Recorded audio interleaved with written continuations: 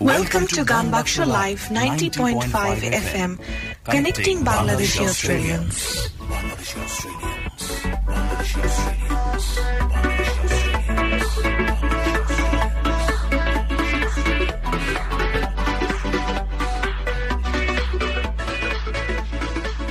শুভ সন্ধ্যা। অস্ট্রেলিয়াতে নতুন বউ নিয়ে এসছেন, অভিনন্দন আপনাকে। ভাবছেন যে এবার ঘরের কাজগুলো করার মতো পার্মানেন্ট কাউকে পাওয়া গেল? আপনি শুধু পায়ের উপর পা তুলে আয়েশ করবেন, অর্ডার করবেন, আর কোনো কথা না বলে সেগুলি পালন করে যাবেন আপনার জীবনসঙ্গিনী? ভেবে বসে আছেন মেয়েদের বাইরের কাজ করার প্রয়োজন কি, বাইরে যাওয়ারই বা দরকার কি? ভাবছেন আপনাকে সার্বক্ষণিক সেবা করাই আপনার বউয়ের কাজ? যখন চাইবেন তখন সে রান্নাঘর থেকে বিছানা পর্যন্ত আপনাকে সার্ভিস দিতে বাধ্য? Well, no. আপনার জন্য দুঃসংবাদ, আপনি এই মুহূর্তে বাংলাদেশে নেই, আপনি আছেন অস্ট্রেলিয়াতে। এবং বউকে যদি অন্যায়ভাবে কন্ট্রোল করার চেষ্টা করেন, যদি তার উপর সাংসারিক সকল পরিশ্রমের বোঝা চাপিয়ে দিতে চান, তাহলে এই সিভিলাইজড সোসাইটিতে আপনার জন্য রয়েছে কঠিন ব্যবস্থা। এছাড়াও শিক্ষিত বউ নিয়ে এসে অনেকে ভাবছেন বউকে কাজে পাঠিয়ে আপনি তার আয় ব্যয় নিয়ন্ত্রণ করবেন, অথবা উঠতে বসতে আপনার পরামর্শ ছাড়া যেন সে কিছুই করতে না পারে, সেই জন্য তাকে সবসময় সমাজ, পরিবার, বন্ধু বান্ধব থেকে আলাদা করে রাখছেন কি? কথায় কথায় আমার জন্য তুমি অস্ট্রেলিয়ায় আসতে পেরেছ, তুমি কিচ্ছু বোঝো না, কিচ্ছু পারো না, এই জাতীয় কথা বলে তার আত্মসম্মানকে আঘাত করা আপনার বদঅভ্যাসে পরিণত হয়নি তো? আপনার বউ আপনার সম্পত্তি নয়, সে কারোই সম্পত্তি নয়। আপনি যদি সেভাবে ভাবতেও চান, আপনি তা পারবেন না, কারণ এই ধরনের আচরণকে অস্ট্রেলিয়ার আইন বলে ডোমেস্টিক ভায়োলেন্স। অস্ট্রেলিয়া ডোমেস্টিক ভায়োলেন্সকে কোনোভাবেই সমর্থন করে না।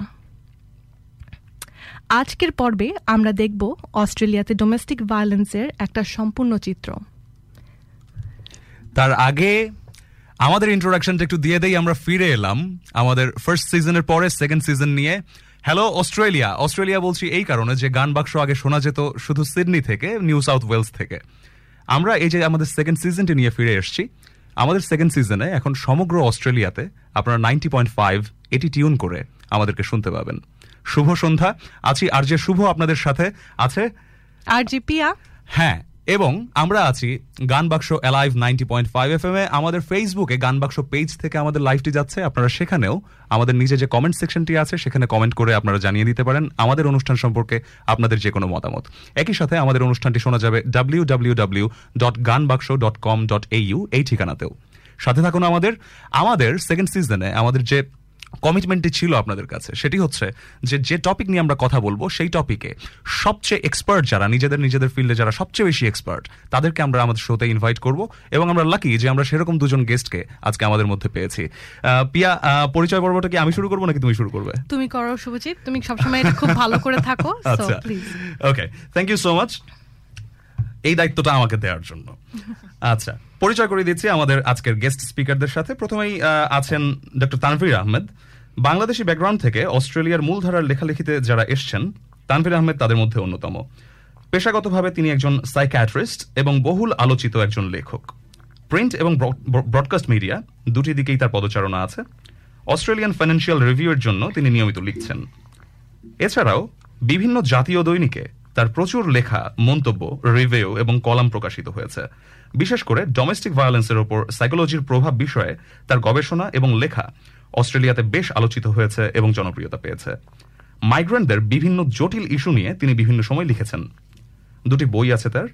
প্রথমটির নাম দ্য এক্সোটিক রিসোল, এটি মাইগ্রেন্টদের উপর লেখা একটি মেমোয়া, এবং দ্বিতীয়টি ফ্রাজাইল নেশন, এটি মাইগ্রেন্টদের মানসিক স্বাস্থ্যের উপর লেখা হয়েছে।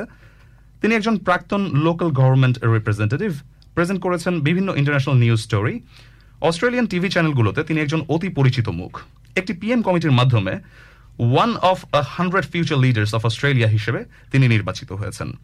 আরও আছেন doctor Sabrin Faruqi. Doctor Sabrin Faruqi Shakti migrant and refugee women support group New South ওয়েলসের চেয়ারপারসন।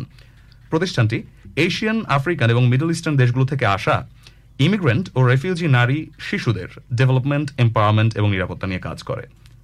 অস্ট্রেলিয়ান পাবলিক সার্ভিসে যোগ দেওয়ার আগ পর্যন্ত ইউনিভার্সিটি অফ সিডনির একাডেমিক ছিলেন, এখন ফেয়ার ওয়ার্ক কমিশনে কাজ করছেন। রেফিউজি নারী ও শিশুদের পর্যাপ্ত সাপোর্ট দিয়ে তাদেরকে কিভাবে অস্ট্রেলিয়ার সংস্কৃতির সাথে খাপ খাইয়ে নেওয়া যায় এবং তারা কিভাবে সোসাইটিতে কন্ট্রিবিউট করতে পারে এই সংক্রান্ত কাজে তার ভাস্ট এক্সপেরিয়েন্স রয়েছে। আর্ট এক্সিবিশন অর্গানাইজ করার সাথে তিনি জড়িত, সাথে অস্ট্রেলিয়ান লেবার পার্টির একজন অ্যাক্টিভিস্ট। বিশেষ করে অ্যাসাইলাম সিকার এবং রেফিউজিদের জন্য ডিসেন্ট ইকুয়াল পলিসি তৈরির বিষয়টি তিনি দেখেন। নিউ সাউথ ওয়েলস ব্যাংকসটাউন এবং ব্রডার কমিউনিটিতে তার অবদানের জন্য 2018 সালের নারী দিবসে ব্যাংকসটাউন ইলেক্টোরেটের পক্ষ থেকে তাকে local women of the year পদক দেওয়া হয়। দর্শক, আপনাদের পক্ষ থেকে আমরা স্বাগত জানাতে চাই আমাদের দুজন গেস্টকে। কেমন আছেন আপনারা? ধন্যবাদ, এখানে এসে খুব ভালো লাগছে। আসলে আমাদের সিজন 2 শুরু হচ্ছে, এজন্য আমরা ভিতরে ভিতরে একটু এক্সাইটেড এবং এটা নিঃসন্দেহে আনন্দের ব্যাপারও যে আমরা আপনাদের মতো দুজন এক্সপার্টকে আমাদের সাথে পেয়েছি। কিন্তু যে বিষয়টি নিয়ে আমরা আলোচনা করতে যাচ্ছি এটি কিন্তু একেবারেই আনন্দের বিষয় নয়। এটা আমাদের জন্য, আমাদের কমিউনিটির জন্য একটা লজ্জার ব্যাপার যে আমাদের community repetitively domestic violence face করছে। ভেতরে রয়ে যাচ্ছে বিষয়গুলো, বাইরে আসছে না, কেউ ভোকাল হচ্ছে না, কেউ এগুলোর সলিউশন নিয়ে কথা বলছে না। আমি মনে করি যে পিয়া, তুমি যদি এই আলোচনাটা শুরু করতে আমাদের এক্সপার্টদের কাছ থেকে, আমরা কি কি পদক্ষেপ নিতে পারি বা আমাদের কি কি বিষয় এখানে জানার আছে আজকে এক্সপার্টদের কাছ থেকে আমরা জানবো। ডিয়ার লিসনার্স, আপনারা তো জানেন যে এই শোয়ের এই সিজনের আগে আমাদের যে ফার্স্ট সিজনটা হয়েছে সেখানেও আমরা ডোমেস্টিক ভায়োলেন্স নিয়ে 2টি পর্বে আলোচনা করেছিলাম। কেস স্টাডিতে ছিল তাসমিন বাহার এবং খন্দকার ফারিয়া এলাহির 2টি ঘটনা, যেখানে 2টি ক্ষেত্রেই ভিকটিমকে তাদের হাজবেন্ড হত্যা করেছে। আচ্ছা, এই পর্বগুলো আপনাদের প্রশংসা পেয়েছে, তবে পরিস্থিতি ভালোর দিকে গিয়েছে এটা দাবি করা যাবে না। কারণ আপনারা জানেন কিছুদিন আগেই এই বছরের এপ্রিল মাসের 21 তারিখে সিডনির মিন্টোতে আরেকটি মার্ডার হয়। ভিকটিমের নাম হচ্ছে সাইদা হোসেন। কেসটি এখনও পুলিশ তদন্ত করছে।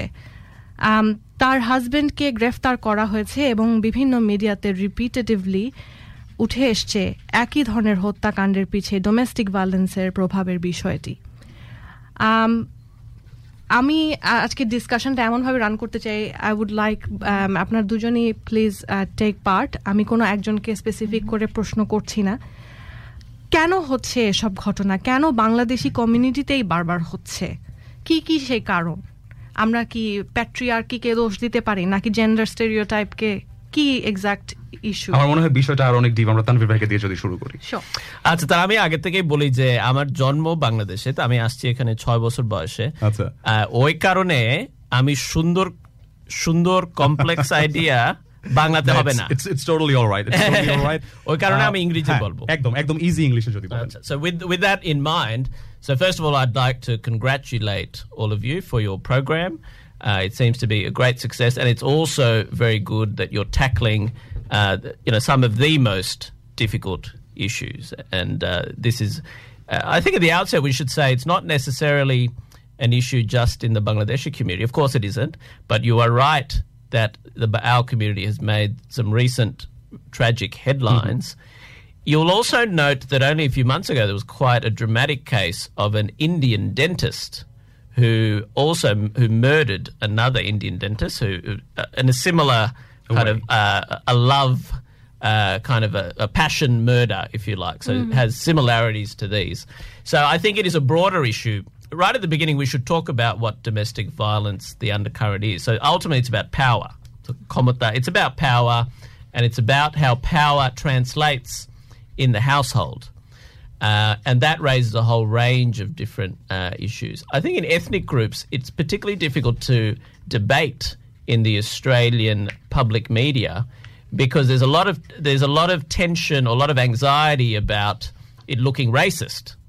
So sometimes it's actually very difficult to have honest discussions about this, and something I've certainly felt in attempting to try and reach the truth in some of these debates. So you'll struggle to get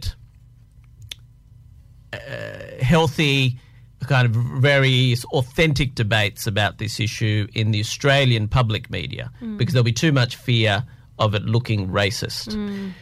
I think domestic violence does vary. I think there are quite a few varieties of domestic violence. So very commonly in the Australian community, it might be about poor frustration tolerance, and by that I mean just people getting angry too quickly, usually fused by alcohol, often fused by alcohol. So there'll be a mix of low socioeconomic groups. For example, if you live in a housing commission estate, you are 6 times more likely to commit domestic violence. Ooh. And often that'll be linked to alcohol or other drugs, and often people with limited education, poor communication skills, that kind of thing. So the same group that will have a range of other socioeconomic disadvantages. If you're part of the Aboriginal community, you have a 35 times higher rate of being a victim or committing domestic violence. So that's a huge gap. Often there is a lot of politics in domestic violence where there's an attempt to say it does occur across different groups, but it's clearly higher in certain areas, be it socioeconomics. Now, in ethnic groups, I would argue the nature of the domestic violence is a little different in that it often is more about rapid social changes, and ethnic groups and particular individuals, and how poorly or how well they adapt to it.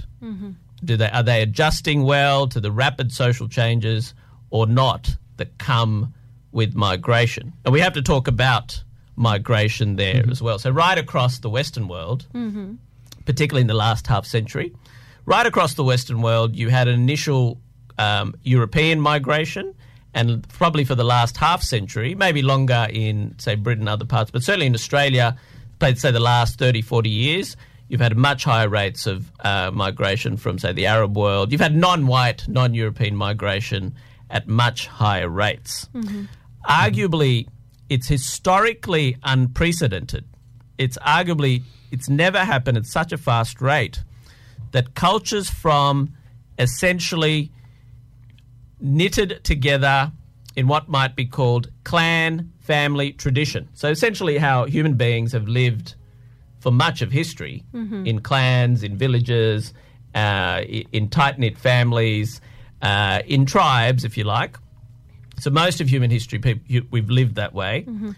For European, the Industrial Revolution cleaved that model of living, if you like. So suddenly we started living as nuclear families.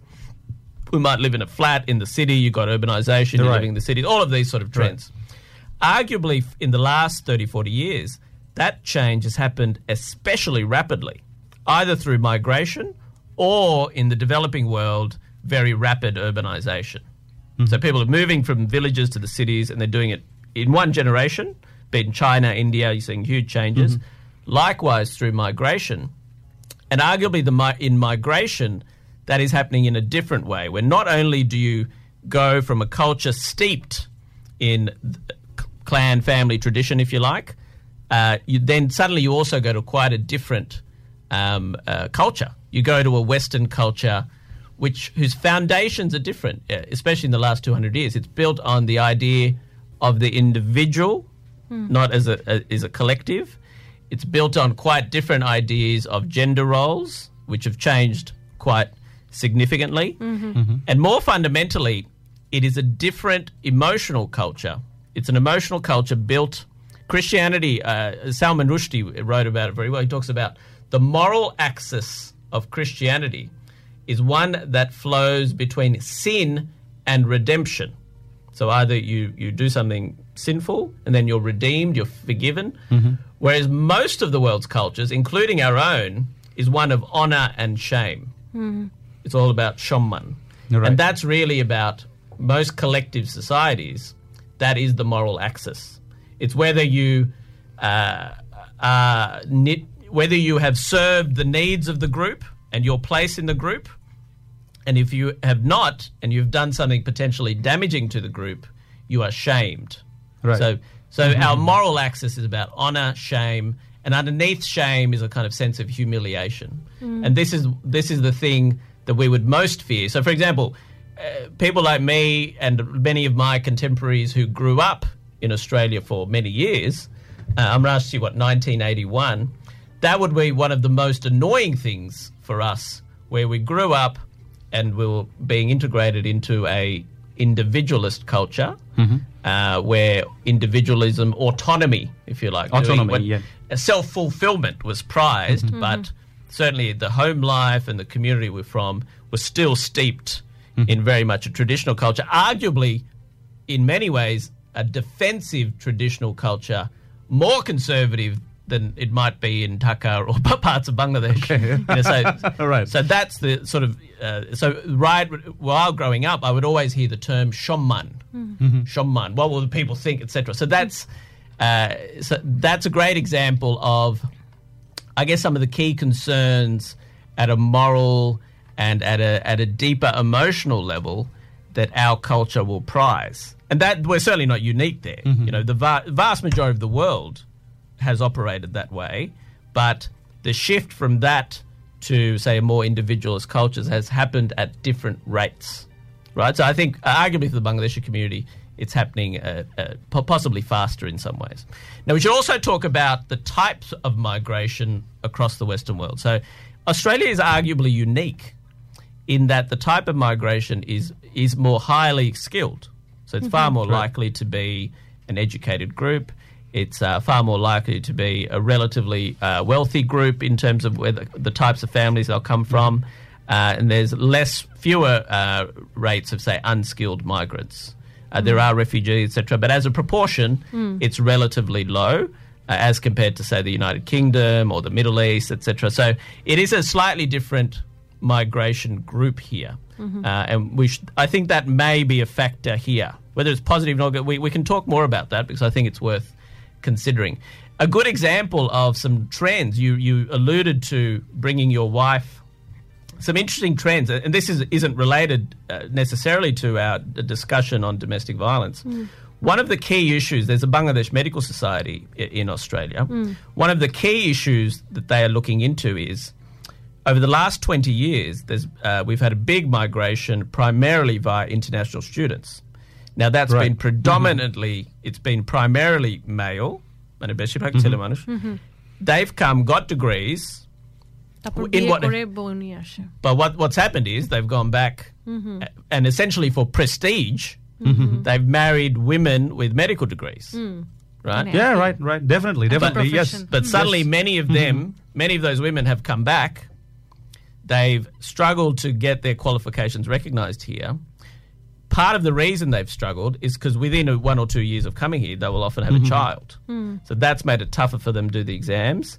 There are rules, for example, that if you have not practiced within the first year or two, for more than 2 years, you must get hospital experience. But many of them can't get hospital experience in Australia because they're not registered. So now we have this funny trend, unusual trend, of a lot of Bangladeshi women based in Australia flying back to Bangladesh to work in a hospital in Bangladesh, giving the children to their parents in Dhaka or Chittagong, wherever it is, so they can get some hospital experience, and then they come back to Australia and try and get back on the registration pathway. Wow. So that's a very interesting trend, but I give that trend more as an example to show some of the unique aspects of migration, getting a wife, bringing them back here. A common patient that I see, I'm effectively one of 2 Bangladeshi psychiatrists who are qualified in Sydney, and I think I'm the only private one. I know there's one more, I think. A common type of patient that I see is the newly arrived Bengali woman recently married. Right? This is a common scenario. So they would have come, they've had an arranged marriage. They might have lived in Dhaka or wherever they were. They were educated from a middle-class family. But mind you, in Bangladesh, they are utterly connected to extended family, clan, etc. Suddenly they come in, they're alone in a flat in Lakemba or Hassel Grove or Minto, wherever they are, in a house. They're completely cut off. The cultural shock. From a social connectedness. And they will often come to me with what's called physical symptoms. They will often come with headaches or dizziness, and sometimes they might have been sent to other specialists, like a neurologist, etc., because there's a fear that are they having some other sort of medical problem. But inevitably, more often than not, what's actually going on is that they have some version of an anxiety disorder. Okay. they're suffering emotional distress in some form. And in our cultures, it's very common to express emotional distress through physical symptoms like headaches or dizziness, etc. So again, I guess I'm setting up the scenario. So there's a good example of where a common scenario is newly arrived woman, suddenly they have very little power. I go back to how I was talking about domestic violence is often about power in the household. And so for them, they're isolated, they can't use their education, they can't drive, which is so essential here. So suddenly they lack all independence, but they're also disconnected from any sort of community. It may take some time, but that's the other reason. Often they'll have a child very quickly, and that can actually magnify the isolation. Right, so I guess I'm setting up the scenarios of the types of migration we have, etc. But then what changes here, and this is something I saw in my own household. So as we're growing up, I have a younger sister, I'm a Chorobonase, and the other thing with my mother, who was educated, obviously she went to work as well, right? So what's actually going on is suddenly our ideas of gender roles, very quickly, the woman goes to work. There's greater mixing between the sexes. So suddenly they will interact more with other males potentially. If you have daughters, if you're a father and you have daughters, suddenly your daughters will want a degree of independence, say in high school, for example. And I saw that, with friends of mine or my sister, whatever. And that can be quite challenging for fathers who will have very traditional ideas of how a daughter should behave or a female should behave. And I'm sure Sabrina will talk about this too, how often the female is the symbol of honor for a family. সেখানে একজন মানে ঘরের মহিলা গিয়ে বাইরে পুরুষদের সাথে কথাবার্তা বলতেছে বা মিক্স আপ করতেছে, এই জিনিসটা তখন একটা অসম্মানের বিষয় হিসেবে দেখা হয় কিছু কিছু ফ্যামিলিতে। Exactly, where they almost have an extra weight where they're carrying the wider honor of the family, and I think that can magnify some of the tensions. So when domestic, I think most of the cases that we would be familiar with. Most recently, there was somebody sentenced during the week, for example. They all overlap with what in psychiatry, in what mental health is called morbid jealousy. I mean, hingsha, but it's a hingsha, a pathological type of hingsha, where you feel you've been dishonored so much, and it goes back to collective roots. It as individuals, it actually makes little sense, but in a collective sense, if there is a woman who has, say, cheated on me and dishonored me in the group, and she may have dishonored our clan or our extended family, and not just in Islam or traditional cultures, right across a whole range of cultures, it was deemed acceptable that they, if not be killed, that they would be punished. In a severe way, because that was threatening. That was a genuine threat to the cohesiveness of the clan, of the tribe, etc. So we're carrying some of these attitudes here. So what's happening? Women are going to work, they're interacting with the other sex. That's threatening the power of the household. I guess social media is obviously changing that. So suddenly there's more communications. Accessibility.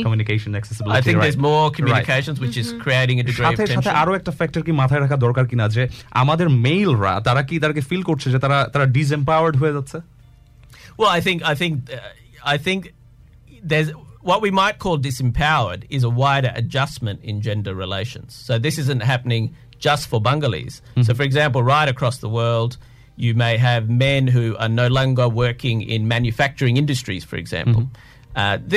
In fact, this is a big factor in politics. So if you look at the election of, say, Trump, Brexit, etc., part of that is a decline in working-class male power, right? A sense, or if not power, what we might call it insecurity. In the working-class male. In particular. So the middle classes are coping better with this as a general rule because it appears that educated men working in the professions who might have highly skilled, not only are they better adapted to the modern economy, so they feel more comfortable that the world's changing, the economy's changing, I can change too. Likewise, for the most part, they are more comfortable with their wives or girlfriends also being equals to them. They will also have significant jobs. they will be out of the house, they will have a life of their own, and we have a partnership in the household. Right? Arguably, it is a little bit more threatening to, and I've written about this, probably for key groups. So one demographic is the working class male because they are far more economically insecure. So suddenly their factories are closing down. How will they? How will they get new skills? What jobs will they get? And it's certainly in a place like Australia that the alcohol element may be a bigger factor there. They may have lower levels of education. They may have a greater difficulty communicating distress in modern ways, in kind of therapeutic ways. So a lot of the old institutions that supported working class life are arguably weaker. You might say, be it unions, be it local clubs or churches, you name it, they're much weaker. So collective institutions are much weaker. But the other group that is struggling to, in some respects, to adapt is the ethnic male. At least some groups of them. That's right. Right? Where they will also migrate, there will be dramatic change, and it appears that some sections of that group are also struggling because the change is possibly happening too quick. That it's like in the household they feel they're not being acknowledged. They're not being adequately acknowledged of their place in the household. Right. And again, this isn't universal. I think most, in my experience, most men are adjusting. You know, they're aware of what requires. মানে সাথে সাথে এই যে ইকুয়ালিটিটা যে আসছে, এই equality আসার সাথে সাথে মানে আমাদের পুরুষরা কি মনে করছেন যে তারা মানে এই যে আপনি জব চলে যাওয়ার যে বিষয়টার কথা বললেন, যে আমি একটা ইনসিকিউরিটিতে ভুগছি, হ্যাঁ, কিন্তু সাথে সাথে যেখানে মানে একটা পসিবিলিটি ছিল যে আমার বউয়েরও জব চলে যেতে পারে, হ্যাঁ, বা ধরেন আগেকার যে মাইন্ডসেটটা ছিল যে আমার বউয়ের কোনো জবই থাকবে না, এখন যেখানে দেখা যাচ্ছে যে আমার বউয়ের জব আছে কিন্তু আমার জব নেই, সেটা কি আরো একটা মানে হায়ার চ্যানেল অফ ইনসিকিউরিটি কি বিল্ড করছে কিনা? Possibly, but I think, look, ultimately there's still more primitive roots of this. So there is a sexual dimension. So ultimately one of the biggest roots, one of the biggest reasons feminism is feared in the developing world, particularly in the Islamic world, but right throughout the developing world, is a fear that women's freedom is ultimately a threat to the traditional family, right? And it's viewed as a threat mainly because it's viewed that it will clash with the dominant role of the female as a mother, nurturer of the family, etc., like that. But I think often what's happening at a primitive level for many men, especially you come from a culture where you're not used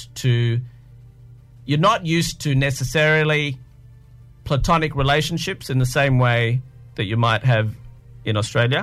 And platonic, I mean male-females interacting in a work setting, and sometimes in quite a friendly way, that will automatically be interpreted as potentially sexual for a lot of Bangladeshi males.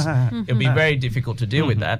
So I think the bigger fear is, here I'm married to someone, I think it might feel safe that while they're just at home, not doing very much, it's not really a threat. Right? So it's less likely to happen in that setting. But as soon as they're out and about, that they might be working, they're interacting with other males, they have a degree of freedom, they might have a range of friends, they have their own interests. So suddenly I think for a set of men, for some men, and they will usually have their own vulnerabilities, and maybe it's more likely, you know, this will be controversial, but it's possibly more likely in people who have stronger religious views. That's possible because they will have a much firmer idea of what the traditional role of the female should be. Some of them, not all. I think for the most part, you know, people are much more modern in that respect. আমার তো মনে হয় যে এটা মানে মহিলাদের দিক থেকেও সত্যি, তার কারণ হচ্ছে যে এখানকার পুরুষরা, ধরেন বাংলাদেশ থেকে আসা একজন পুরুষ, হ্যাঁ, তিনিও তো মানে এখানে ওয়ার্ক প্লেসে গিয়ে মহিলাদের সাথে একইভাবে মিশছেন, হ্যাঁ, তো তাহলে কি মানে সেখানে আমাদের মহিলাদের পয়েন্ট অফ ভিউটাও কি চেঞ্জ হচ্ছে? হ্যাঁ, মানে তারাও কি সেই ধরনের মরবিড জেলাসিতে ভুগছেন যে আমার হাজবেন্ড গিয়ে অন্য কোনো মহিলার সাথে পরকীয়া করছে ওয়ার্ক প্লেসে, এরকমই কি হওয়ার সম্ভাবনা আছে কিনা? Well, that is certainly possible, but in some ways it is a man biologically and culturally has a bigger propensity for that type of rage. Violence. Right? Part of that's cultural because there's a possessive quality. There will certainly be some women who will also have an element of that reaction. But it's, for example, even if women do have that sort of reaction, it's far less likely to progress to some kind of dramatic violence. Murder পর্যন্ত চলে Yeah, it যাওয়া certainly wouldn't. It's far less likely. Not that it's impossible. Why don't we bring হ্যাঁ Sabrina dear into listeners it? আপনারা শুনছিলেন doctor Tanvir খুব সুন্দর করে summarise করলো এবং সাইকোলজিস্ট পার্সপেক্টিভ থেকে অনেক কিছু ব্যাখ্যাও করলেন আমরা ডাক্তার সাবরিন আপুর কাছে চলে যাচ্ছি কি মনে হয় আপু অ্যাজ আ ফিমেল পার্সপেক্টিভ যে what are the reasons why এই ধরনের ঘটনা হত্যাকাণ্ড এগুলি ঘটছে এবং আমরা প্রতিনিয়ত দেখছি এখন আচ্ছা ডক্টর আহমেদ অলরেডি অনেক ব্যাকগ্রাউন্ড দিয়েছেন আমি আর সেটাতে না যাচ্ছি আমি একবারে সরাসরি বাংলাদেশি ইনসিডেন্ট গুলাতে যাচ্ছি আমি এখানে শক্তির চেয়ারপারসন হিসেবে মেইনলি মাইগ্রেন্ট অ্যান্ড রেফিউজি উইমেন্সদের নিয়ে ডিল করি এখানে অনেক আমরা already we spoke about the role change হ্যাঁ যেখানে মেয়েরা আসছে মেয়েরা চাকরিতে ঢুকছে কি হচ্ছে পাওয়ার রিলেশনশিপ এগুলো নিয়ে আমরা কথা বললাম এগুলো আসলে বাংলাদেশেও প্রযোজ্য বাংলাদেশেও মেয়েরা এখন অনেক চাকরি করে তারপর এখন domestic violence is a worldwide problem Australia already 20 জন মেয়ে মারা গেছে গত 5 মাসে সো এটা খুবই অ্যালার্মিং তো ডোমেস্টিক ভায়োলেন্স ও ডিভি এটা একটা বড় ব্যাপার এখানে কিন্তু আমাদের বাংলাদেশি কমিউনিটিতে এটা কিন্তু এত অ্যালার্মিং ছিল না যেটা এখন আসলে আমাদের জন্য alarming so we need to think about Bangladeshi community সেটাই এখন যেহেতু আমি এথনিক মাইনরিটিসদের নিয়ে ডিল করি লেটস টক অ্যাবাউট ইট যেখানে আমার এক্সপিরিয়েন্স অনেক বেশি সেটা হচ্ছে মেয়েরা এখানে আসার পরে মেয়েরা ছেলেরা যারা ফার্স্ট জেনারেশন মাইগ্রেন্ট আপনারা সবাই এটাতে রিলেট করতে পারবেন আমিও রিলেট করতে পারি সবার কিন্তু একটা বড় ধরনের চেঞ্জ হয় যেটা ডক্টর আহমেদ বললেন মাত্র যে অনেক ধরনের স্ট্রেস কিন্তু আসে যে পুরা সেটিং চেঞ্জ তারপর এখানে হচ্ছে বাংলাদেশে হয়তো আমরা অনেক ভালো কিছু করতাম এখানে হঠাৎ করে কিছু করছি না তারপরে হচ্ছে একটা হাজব্যান্ডের সাথে বিয়ে করে চলে আসলাম এখানে কোনো ফ্রেন্ড নাই ফ্যামিলি নাই হাজব্যান্ডই একমাত্র সহায় সে হাজব্যান্ডই দেখা যাচ্ছে সাপোর্টিভ না যদি ডোমেস্টিক ভায়োলেন্স কেস হয় যদি নাও হয় তবুও কিন্তু একটা বড় কনটেক্সচুয়াল চেঞ্জ তারপরে হচ্ছে বাচ্চা বড় করা সবকিছুতে কিন্তু স্ট্রেস বিকজ আমরা সবকিছু নতুন জিনিস দিয়ে গো থ্রু করছি আর নট নেসেসারিলি বাচ্চাটা অনেক সময় নিজের ইচ্ছায় তারা মানে প্ল্যান করে নিতে পারছে চাপিয়ে দেওয়া হয় তো এগুলা stress having the child is often a way of entrenching migration status so sometimes before the relationships definitely before the relationships খুব important একটা issue before the relationships even established itself often there'll be a child in there right সেটা হয় but আমার কাছে মনে হয় আমি অনেকগুলা বাংলাদেশি কেস নিয়ে অ্যানালিসিস করেছি 3টা তো মার্ডার হয়েছে খুবই আনফরচুনেটলি এই জন্য এগুলো নিউজ পেপার আছে যেগুলো নিউজ পেপার আসে না এরকম কিন্তু অনেক কেস আছে যেগুলো close to murder but not murder এই জন্য আমরা জানি না যেহেতু এগুলো মার্ডার হয়নি কিন্তু খুবই আনফরচুনেট এই মেয়েগুলা হচ্ছে সবগুলাই যেটা বলছিলেন তানভীর ভাই যে মাত্র বিয়ে করে এসেছে হ্যাঁ প্রত্যেকটা জিনিসে আমার মনে হচ্ছে আমি বাংলাদেশি ছেলেদের প্যাট্রিয়ার্কাল অ্যাটিটিউডটা দেখছি এখানে পাওয়ার রিলেশনশিপ হ্যাঁ অনেক ক্ষেত্রেই হয় যে আমি চাকরি করছি না আমার ওয়াইফ চাকরি করছে যেটা most likely the case in the last incident নিরুপমার যেটা মিন্টর যে কেসটা সাইদা হোসেন নিরুপমা আমরা ডিটেইলস কিছুই জানি না আমরা কারণ এটা কোনো কিছু বের হয়নি কোনো এভিডেন্স কিন্তু অনুমান করা হচ্ছে যে কিন্তু কিছু ডেটা কিন্তু আমাদের হাতের সামনে আছে যেমন ভদ্রলোক আনএমপ্লয়েড ছিলেন তার কোন একটা শারীরিক সমস্যার কারণে তিনি আনএমপ্লয়েড ছিলেন ওয়ার্ক প্লেস ইনজুরি ছিল কিন্তু মেয়েটাই দেখা গেল সংসার চালাচ্ছে বাচ্চাদের করছে মেয়েটা কিন্তু ও কিন্তু কারো কাছে কোনোদিন কমপ্লেইন করেনি যতদূর শোনা যাচ্ছে আমরা কিছু জানতাম না সো এইখানে হয়তো পাওয়ার রোল যেটা চিন্তা করছে আমার বউ চাকরি করছে এটা হয়তো হতে পারে বাট ইন আদার 2 কেসেস সেটা কিন্তু ব্যাপার ছিল না সবগুলা ক্ষেত্রে আমার কাছে সবগুলো না বেশিরভাগ ক্ষেত্রে আমার মনে হচ্ছে ছেলেদের কাছে মনে হয় ওয়াইফ আমার পজিশন আমার সম্পত্তি মানে রাদার দেন বিং পার্টনার ওরা ভাবছে যে এটা আমার position I have to control it specially যেটা খন্দকার ফারিয়া এলাহির কেসটা সেটা হচ্ছে যে ওয়াইফ কিন্তু ডিভোর্সও চাচ্ছিল কিন্তু হাজব্যান্ড ডিভোর্স দিবে না বিকজ আমার সম্পত্তি আমার সম্পত্তি আমি ওকে বুঝিয়ে দেখাবো এবং হি এক্সপ্রেস দ্যাট যে ওকে জিজ্ঞেস করা হয়েছে তুমি ডিভোর্স দিলা না কেন বিকজ এটা একটা মানুষের রাইট যে ডিভোর্স আমি তোমার সাথে থাকবো না, তাহলে আমি ডিভোর্স চেতেই পারি। ইন এভরি পসিবল ওয়ে, এটা অস্ট্রেলিয়ান লতে, যে কোনো লতে আছে, আমি ডিভোর্স চেতেই পারি। ইভেন রিলিজিয়াস, আমাদের ইসলাম ধর্মেও আছে। সেটা না, তাকে হচ্ছে আমার সম্পত্তি, মানে আরেকজনের সাথে কেন রিলেশনশিপ থাকবে বা এগুলা। এখন ঘটনা হচ্ছে অনেক কারণে সংসারে অশান্তি হতেই পারে, হাজব্যান্ডের পক্ষ থেকে হতে পারে, ওয়াইফের পক্ষ থেকে হতে পারে। সেটা একটা মানে peaceful solution or non violent সলিউশনে না গিয়ে আমার ওয়াইফ আমার সম্পত্তি। সো আমার মনে পেট্রিয়ার্কাল অ্যাটিটিউডটা এখানে আমি বেশি দেখছি বাংলাদেশিদের মাঝে। এবং আরো অনেক কেস, আমি তো অবশ্যই নাম বলবো না, কিন্তু আমরা যেগুলো নিয়ে ডিল করি বাংলাদেশি কমিউনিটিতে, প্রত্যেকটা ক্ষেত্রে একই জিনিস দেখছি। ওয়াইফ চাকরিও করছে, কিন্তু দেখা যাচ্ছে ওয়াইফের বেতন যাচ্ছে হাজবেন্ডের অ্যাকাউন্টে। হ্যাঁ, এবং অ্যাকাউন্টে যাচ্ছে, এবং মাসের শেষে হাজবেন্ডের কাছে চেয়ে টাকা নিতে হচ্ছে। আমারই টাকা আমি চেয়ে নিচ্ছি এবং হাজবেন্ড সেটা কন্ট্রোল করছে। It's financial abuse, it's part of domestic violence. আচ্ছা, কিন্তু এই যে যখন এখানে আসার পরে আমরা যে দেখতে পেলাম যে আমাদের মানে সামগ্রিক একটা চেঞ্জ আসে, হ্যাঁ, সেই চেঞ্জটা কিন্তু মহিলাদেরও আসে। তারা মানে একটা সার্টেন এক্সটেন্ট পর্যন্ত ধরুন যে তারা এম্পাওয়ার্ড হয়, হ্যাঁ, তাহলে পারে ওই প্যাট্রিয়ার্কিটাকে তারা ওভারকাম কেন করতে পারছে না? মেয়েরা এখানে যারা আসে বেশিরভাগ ক্ষেত্রেই ওরা স্পাউস ভিসাতে আসছে, ওরা বিয়ের পরে। দেখালে মেয়েরা আসছে হাজবেন্ডের পরে, এবং ওরা এসে স্বাভাবিক কথা, আমি মানে সিচুয়েশনটা হচ্ছে আমি আমার হাজবেন্ডের জন্য এসেছি, হ্যাঁ, এসে কিন্তু হ্যাঁ মানে ওর উপর ডিপেন্ডেন্ট, কিন্তু কাইন্ডলি মানে পার্টলি আমি ডিপেন্ডেন্ট, এবং আমি কিছুই জানি না অস্ট্রেলিয়ার। তারপরে হচ্ছে আসলে ওরা কিছুই জানে না। অস্ট্রেলিয়ান ল যে সো ডিফারেন্ট, এত হেল্প অ্যাভেলেবল, সেটাই ফাইন্যান্সিয়াল হেল্প অ্যাভেলেবল। তারপর ধরেন আমি আসলাম, আমি জানি না আমার ব্যাংক কিভাবে ডিল করতে হবে। ফর এক্সাম্পল, বাংলাদেশে অনেক কিছুই আমিও করে আসিনি, কে এখানে তো সবই করছি।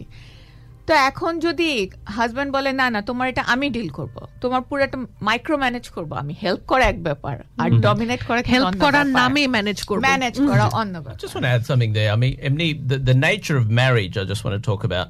So most of human history, people are married for status, for land, to keep the family together. It's only in the last century or so people are marrying as individuals. I think for the Amadir culture, in many ways what's happening is people are still marrying for quite similar reasons that they may have in the past. So for example, you'll go back and your parents, they've chosen something, they like the family, but then when they arrive in Australia, there's actually enormous pressure on the relationship. Suddenly you're just two individuals, you're not cushioned. Struggling a lot. Suddenly to you're cope two up with individuals things. in a flat in the middle of a new city, and the relationship utterly depends on you as individuals and whether you're able to function well. So that's an enormous pressure, even if two people get on exceptionally well. Yet now we're still applying many of the metrics of old to marriage. Yet, in my view, many of the old metrics, when they suddenly are brought here, you'll see many of them fail. Often they're poor matches in find. So I think that's another element here but there's an added pressure because there's the migration pressure. So look at that interesting, and with that, that's where sometimes the power dynamic is interesting, because I will see cases sometimes, there's actually a clause in the migration law. If you can show that you're a victim of domestic violence and that you suffered, that's right, and the marriage ended, you can still try and keep your visa. So I'm often asked to assess those. Right. So that's an example where you see the power imbalance, because there you will see male victims sometimes, and they will get attacked by the mother-in-law. It could be the mother-in-law or occasionally the women or the brother of the woman. Right? Essentially, বিষয়টা এরকম না যে husband ওয়াইফের মধ্যেই হচ্ছে বিষয়টা। ফ্যামিলির সাথে ফ্যামিলির now obviously it's violence. It hasn't reached the level of a homicide or something. But my point there is that person has come with very little power. He's utterly dependent on the spouse to get the visa. There's a whole extended family in Bangladesh waiting for this migration status, thinking that might open a whole range of other opportunities. Right. So that's another dynamic that's happening in our community. So you're getting newly arranged marriages. You might throw in the child. You might have isolated groups, particularly isolated women, and then you have the added dimension of I need migration, and this is and that can add another level of complexity I'll relate one of my first cases that I saw. I mean, having qualified as a doctor in Australia, it was at Auburn Hospital. It wasn't a Bangladeshi couple; it was a Pakistani couple, and they arrived. A woman. She was a victim of domestic violence, and she had an arranged marriage of a Pakistani man. He was from the Punjabi region, and I remember when the attack occurred. Extraordinary. When I took a history, and I found out the attack happened the day after he received permanent residency. Wow. Within 24 hours, right? That's when he was violent towards her. So মানে উনি যখন বুঝতে পারছিল যে it's মানে হ্যাঁ closing এর দিকে চলে আসছে, so that's a good example. So তার মানে তাদের ইন্টেনশনটাই ছিল এরকম, so right? Now he could exert himself. Suddenly she didn't have that power over him.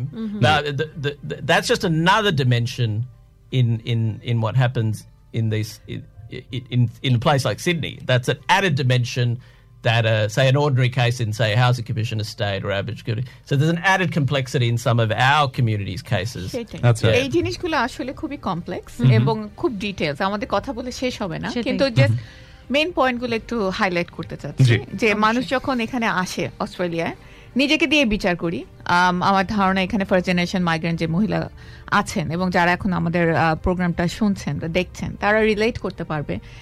যখন আসি, এই যে ডক্টর আহমেদ বললেন যে সবাই কিন্তু হঠাৎ করে আসলাম, একটা নতুন জায়গায় পড়ে গেলাম, আস্তে আস্তে আমরা কমিউনিটি ডেভেলপ করি, কিন্তু আমরা কিন্তু lonely inside for long time, somewhere deep inside we feel lonely, even geographically, কারণ সবাই একজন থেকে অনেক দূরে। আমি যদি কাউকে চিনিও, সে তার কাছে পৌঁছাতেও মনে করে আধা ঘন্টা 1 ঘন্টা লেগে যাবে। এক্স্যাক্টলি, হ্যাঁ। তারপরে সবার কাজ আছে, যেটা হয় এখানে কারোর সাথে কারো দেখা হয় না আনলেস কেউ কাউকে দাওয়াত দেয়। দাওয়াতে গিয়ে নিশ্চয়ই প্রথমে আমি ডোমেস্টিক ভায়োলেন্স, আমার বাসায় কি হচ্ছে সেটা নিয়ে নিশ্চয়ই কথা বলবো। এই বিষয়টা নিয়ে কিন্তু আমরা আরো অনেক ডিপলি আলোচনা করব যে মানুষজন কেন স্পিক আপ করে না। হ্যাঁ, সেইটাই ইম্পর্টেন্ট, সেটার দিকে আমি যাচ্ছি আসলে। সেটা হচ্ছে যে আসলাম, এটা আরেকটা রিলেটেড পয়েন্ট। মানুষ লোনলি, এবং যেটা স্পেশালি নিরুপমার ক্ষেত্রে হয়েছে, আমি কয়েকজনের সাথে, মিন্টুতে আমার আত্মীয় স্বজন আছে, ফ্রেন্ডরা আছে, কারো কাছে আমি কোনো ইনফরমেশন পাইনি, ও কারো কাছে কিছুই বলেনি যে আমাদের সংসারে অশান্তি ছিল, কিন্তু হিস্ট্রি বলে এই ধরনের ঘটনা একদিনে কখনোই হয় না, মার্ডার কখনো একদিনে হয় না। অবশ্যই ওইখানে অনেক মানে ফিজিক্যাল ভায়োলেন্স ইনভলভ ছিল, মেয়েটা হয়তো বলেনি, স্বাভাবিক কথা। আমাদের সমাজে কিন্তু একটা ব্যাপার আছে, আমরা মানে হাজব্যান্ডের যেন মুখ ছোট না হয়, মুখ রক্ষা করে চলি আমরা।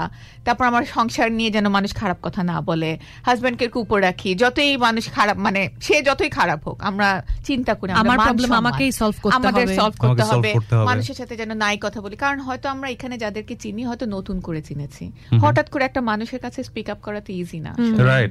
এটা আমিও সেই ক্ষেত্রে কোথায় গিয়ে কথা বললে সেটা হেল্প পাওয়া সম্ভব এবং কনফিডেন্সিয়ালিটিটাও মেনটেন হবে, সেটা নিয়েই মানুষের অনেক সময়, বিশেষ করে মহিলারা জানেন না। এক্স্যাক্টলি, সো ওইটা কিভাবে জানানো যায়, সেটা নিয়ে এটা খুব ইম্পর্টেন্ট আসলে। আমি গান বাক্সের এই ইনিশিয়েটিভটা আমি খুবই অ্যাপ্রিশিয়েট করছি, কারণ এটাই মেয়েদের জানা উচিত। I know lot of women যাদের কোনো আইডিয়া নেই আসলে কোথায় হেল্প পাওয়া যায়, আদৌ হেল্প আছে নাকি সেটাই জানে না। তো আমরা মানুষের সাথে কথা বলাটা আসলে সব সময় ট্রাস্টওয়ার্দি না, তাই না? অনেকে আছে শুধু গল্প বলতে পছন্দ করে, এই কথাটা হয়তো আরেকজনকে বলে দিল। একটা সমাজে রাদার দেন হেল্পিং দেখা গেল সমাজের এটা একটা মুখরোচক গল্প হয়ে গেল। তো এটা এত ইজি না, বলাটাও ইজি না। যদি কোনো ট্রাস্টওয়ার্দি ফ্রেন্ড থাকে তাহলে আমি রেকমেন্ড করবো, অ্যাটলিস্ট আমি যদি না জানি সেই ফ্রেন্ডটা হয়তো কিছু জানে যে কোথায় বলা যায়। বাট সবচেয়ে সেফ হচ্ছে যে এই হেল্পলাইন আছে, যেটা নিয়ে আপনারা হয়তো গান বাক্সে আগে কথা বলেছেন, ডোমেস্টিক ভায়োলেন্সের অনেকগুলো হেল্পলাইন আছে। এখানে ফোন করলে আপনি জানতেও পারবেন কি হেল্প অ্যাভেলেবল আছে, ইভেন লিগাল সাইড নিয়ে, এগুলো সব ফ্রি অফ চার্জ, এবং ইউ ক্যান কন্ট্যাক্ট দেম। এখানে ট্রান্সলেটর, ইন্টারপ্রেটার আছে, আপনাদের ভাষা নিয়ে সমস্যা থাকলে সেখানে ফোন করে বাংলাদেশি ইন্টারপ্রেটার থাকবে আপনাদের, এবং সব ডিটেলস জানতে পারবেন। যে মানে যেটা আমরা স্পিক আপ করি না, এখন আমার হাজবেন্ড যে ব্যবহারটা করছে এটাকে ডোমেস্টিক ভায়োলেন্স থেকে আমি সেটাই বুঝতে পারছি না হয়তো, তাই না? মানে ডোমেস্টিক ভায়োলেন্সের আইডিয়া কিন্তু সবার নেই, এবং এইটাই আমরা দেখি এক্সপেরিয়েন্স থেকে। তো ডোমেস্টিক ভায়োলেন্সের মানে কোন কোন ফর্মে ডোমেস্টিক ভায়োলেন্স আমাদের কমিউনিটিতে সবচেয়ে বেশি দেখা যায়, আপনি যদি একটু এক্সপ্লেইন করতেন। আমাদের ফিজিক্যাল ভায়োলেন্স আছে, বাট কন্ট্রোলিং অ্যাটিটিউড যেটা, আচ্ছা, হ্যাঁ, এটা হচ্ছে ইমোশনাল কন্ট্রোল। আমি অনেক ধরনের কেস দেখেছি, একদম সোশ্যাল আইসোলেশন থেকে শুরু করে সোশ্যাল আইসোলেশন মানে তুমি যাবা না, তোমার বাবার বাসার এখানে আত্মীয় আছে, তুমি যাবা না, তোমার দরকার, মানে এটা কিন্তু কন্ট্রোল। ওয়াইফ তো একটা ইন্ডিভিজুয়াল পারসন, এটা ওর চয়েস। হাজবেন্ডের যেমন চয়েস আছে, ওয়াইফেরও চয়েস আছে। আর হয়তো অনেক সময় ডাইরেক্টলি বলছে না তুমি যাবে না, কিন্তু অলরেডি বলে রেখেছে বউকে যে আমি একে পছন্দ করি না। হ্যাঁ, exactly, this is like playing with the mind.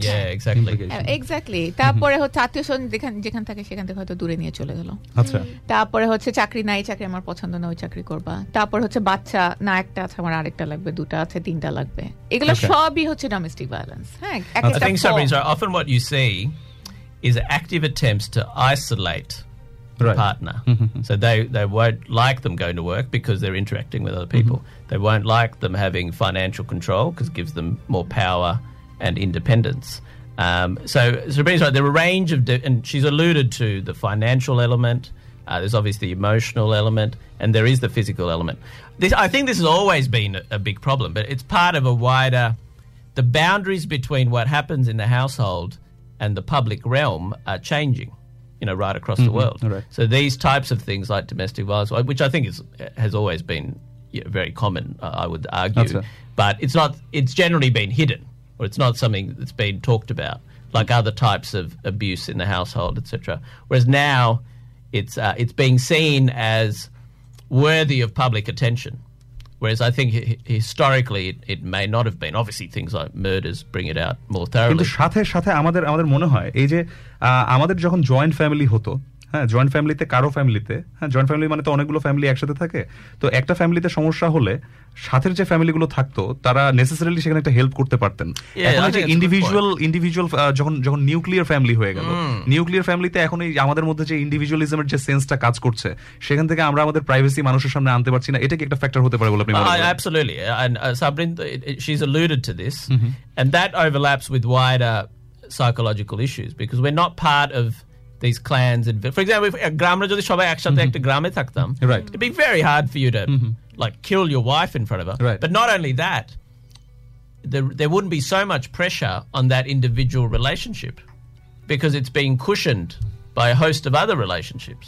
You've got your uncle, she's got a little bit of a community, she has a role, she's being supported by other women, etc. So I think a lot of those institutions, because they're diluted or barely present after migration, make it very challenging. So Sabrina's exactly right. We have to almost try and help create these. We have to informally create these communities in a way. And this is one of the first things that I try and get my patients. Say one of my patients, a newly arrived, say a Bengali woman in a marriage. I'm actively trying to think, how can I get you connected to some sort of community? And they will have some Bengali friends, sure, but that's why sometimes going to, say, a prayer group at the mosque, that can be really useful, just socially. Suddenly they feel part of a group. Mother's group, it's interesting, often in our cultures, play group or something, they're less likely to go to mother's group. And it may be, for reasons I can't say for sure, sometimes they're embarrassed that the English isn't good enough, or because it could be a range of things. But, for example, after you have a child, you'll be referred to a mother's group, where there'll be 5 or 6 other mothers with a similar age child. I have seen in our community, often mums are reluctant to go to that. They will not. They may have their own support services, sure, with their relatives or community, but it's really important that we try and help people develop these. We're essentially trying to replace the community and collective structures from Bangladesh. We'll certainly won't be able to replace it entirely, and that's not just a community or a village. It's also the culture, a culture connection through a shared culture. A connection through shared religion or like a moral structure. All of these things suddenly disappear overnight to some extent. Right. So these are, you're basically going from a traditional society to a hyper-modern individualist society, and you're doing that in one flight. এখানে আসলে সাবরিনা আপু, আমি আপনার থেকে আসলে এখানে জানতে চাইবো যে মহিলারা এই যে আইনত তাদের কি কি অধিকার সেগুলি নিয়ে যে জানে না, যেমন যদি তারা এরকম কোনো ডোমেস্টিক ভায়োলেন্স রিলেশনশিপ থেকে বেরিয়ে আসতে চায়, বেরিয়ে আসার আগে কিছু পদক্ষেপ থাকে। They could be apprehended violence order put in, যে একই বাসা ছাদের নিচে থাকলাম, কিন্তু যদি সে আমার গায়ে হাত তোলে, যদি সে আমাকে থ্রেট করে কিংবা স্টক করে, ইন্টিমিডেট করে, all these things তখন আমি যদি পুলিশকে কল করি this person will be breached কিংবা I know a service called Immigrant Women Speak Out ওরা হেল্প করে মহিলাদেরকে তাদের ইমিগ্রেশন স্ট্যাটাস নিয়ে ধরেন আপনি আপনার হাজবেন্ডের সাথে linked as a spouse visa এবং এই মুহূর্তে ডোমেস্টিক ভায়োলেন্সের শিকার তো ওই ক্ষেত্রে আ লট অফ ওমেন মহিলারা স্পিক আউট এই জন্য করে না যেহেতু তারা ভয় থাকে যে যদি এখন স্পিক আউট করি আমাকে দেশে চলে যেতে হবে বাট এটা not necessarily the case so আপনি যদি ওই ক্ষেত্রে একটু বলতেন যে মহিলারা এই ধরনের লিগাল সাপোর্ট হেল্প মানে গাইডেন্স কোত্থেকে এক্স্যাক্টলি পাবে ফার্স্ট অফ অল ওদের জানতে হবে যে হেল্পগুলো আছে যেটা ডক্টর আহমেদ বলছিলেন যে কানেকশন ইজ ইম্পর্টেন্ট তাই না এখানে এসে কারোর সাথে তো মিশতে হবে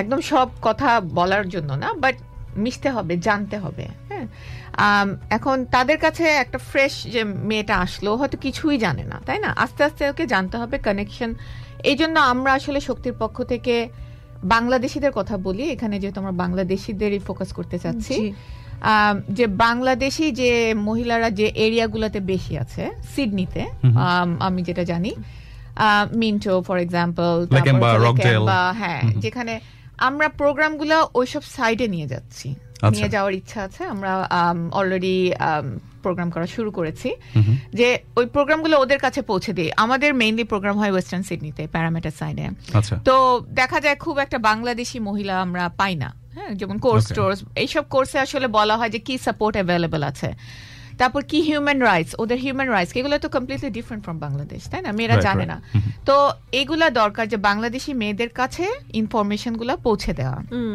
তারপর অদিতি যেটা বলছিলে যে মাইগ্রেন্ট উইমেন স্পিক আউট হ্যাঁ সেরকম সার্ভিস আমরা প্রোভাইড করি হ্যাঁ তো আমাদের হচ্ছে এখানে না সার্ভিসগুলো খুব কম্পার্টমেন্টালাইজড এক একটা ডিপার্টমেন্ট এক একটা কাজ করে তো আমাদের অর্গানাইজেশন একদম A to Z করে ধরো এটাকে বলে কেস ম্যানেজমেন্ট ওকে একটা মেয়ে যদি ফিল করে যে সামথিং ইজ রং আমাদের সাথে কন্ট্যাক্ট করলে আমরা সেই অ্যানালিসিস থেকে শুরু করে whether it's domestic violence where she can get help all those sort of thing আমরা একদম প্রথম থেকে শেষ পর্যন্ত মেয়েটাকে লয়ারের কাছে নিয়ে যাওয়া তারপরে হচ্ছে লয়ার তারপর মনে করো মেটার ইয়ে আছে এভিও লাগবে এভিওর কিন্তু সার্ভিস তুমি যেতে পারো রাইট হ্যাঁ পুলিশে মানে এরকম হেল্পলাইন আছে যেখানে ফোন করে এভিওর পসিবিলিটি যে হাজব্যান্ড খুবই এখন মানে ডেঞ্জারাস সিচুয়েশনে আছে আমি এভিও চাচ্ছি যেটাতে একটা পার্টিশন আসতে পারে যে হাজব্যান্ড আসবে না তো এই ধরনের সার্ভিসও অ্যাভেলেবল তো এই সার্ভিসগুলো যে অ্যাভেলেবল ওটাতে সেটাই জানে না তো ওদের কাছে ইনফরমেশনটা পৌঁছে দিতে হবে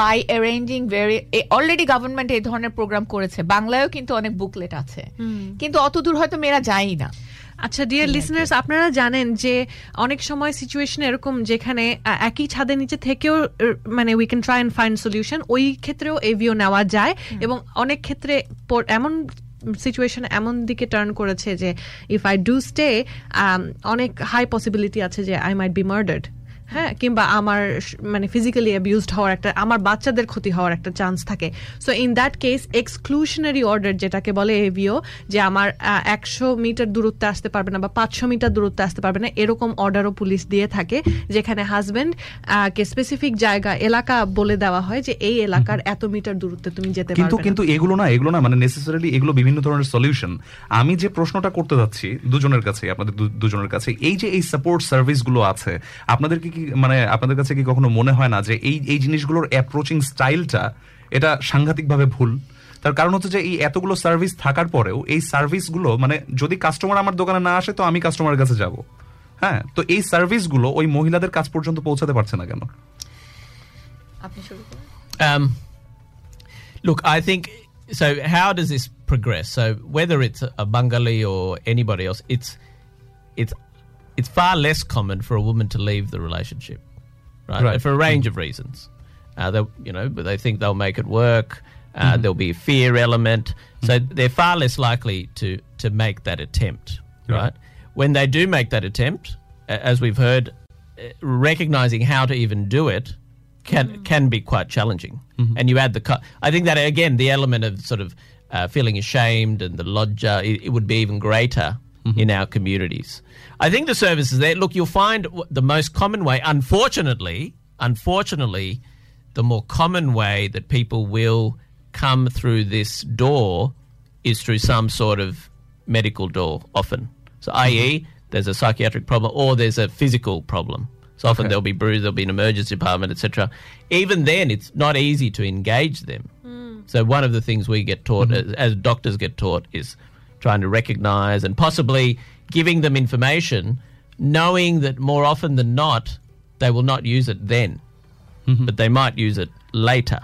আমি এখানে একটা কথা বলতে চাই আমার মনে আছে সিজন 1 আমি বলেছিলাম যে there was a case যেখানে আমার ইন্টারপ্রেটিং করতে হয়েছিল এবং মহিলার পায়ে স্ট্যাবিং উন্ড ছিল এবং তার পেরিনেটাল টিয়ার ছিল because of sexual abuse by husband কিন্তু সে তবুও রিলেশনশিপটা ওয়ার্কআউট করাবার চেষ্টা করছিলেন তো এই সিচুয়েশনে মানে যদি আপনি হেল্প না চান পুলিশও আপনাকে হেল্প করতে পারবে না ইন সার্টেন অ্যাসপেক্ট না নিশ্চয়ই কোনো না কোনো ওয়ে থাকার কথা তার কারণটা হচ্ছে যে যখন আমার ওই যে ইয়েটা বললাম জিনিসটা বললাম ওমেনরা যখন স্পিক আপ করছে না তাহলে এবং আমরা জানি যে এই ধরনের ঘটনা ঘটছে আমরা জানি যে ভিতরে ভিতরে কিছু হচ্ছে ভিতরে বড় ধরনের সমস্যা আছে হ্যাঁ তাহলে কেউ স্পিক আপ না করার আগে মানে আমরা কেন ওয়েট করছি যে তারা স্পিক আপ করবে Well, to be honest, the laws are different. So now the police have to instill AVOs in many of these cases. As soon as a case reaches relatively low threshold, it is automatically they place AVOs and it may go to a court.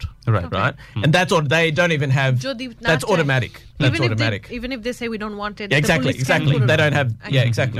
Right. So there's things like that, but also there's also relatively new laws about accommodation now, which is I think very good. So anyone who's a victim of domestic violence is prioritized. And I see many patients like that.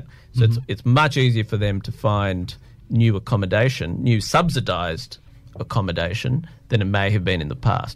Obviously, I agree that people may not reach that level often, especially in our communities. And you're right, ultimately it's still that feeling of are they connected in any form? Because this might be the sort of thing they bring up in their local prayer group or, you know, some other sort of group. If they have no other outlets to bring this or communicate this, then it's extremely difficult.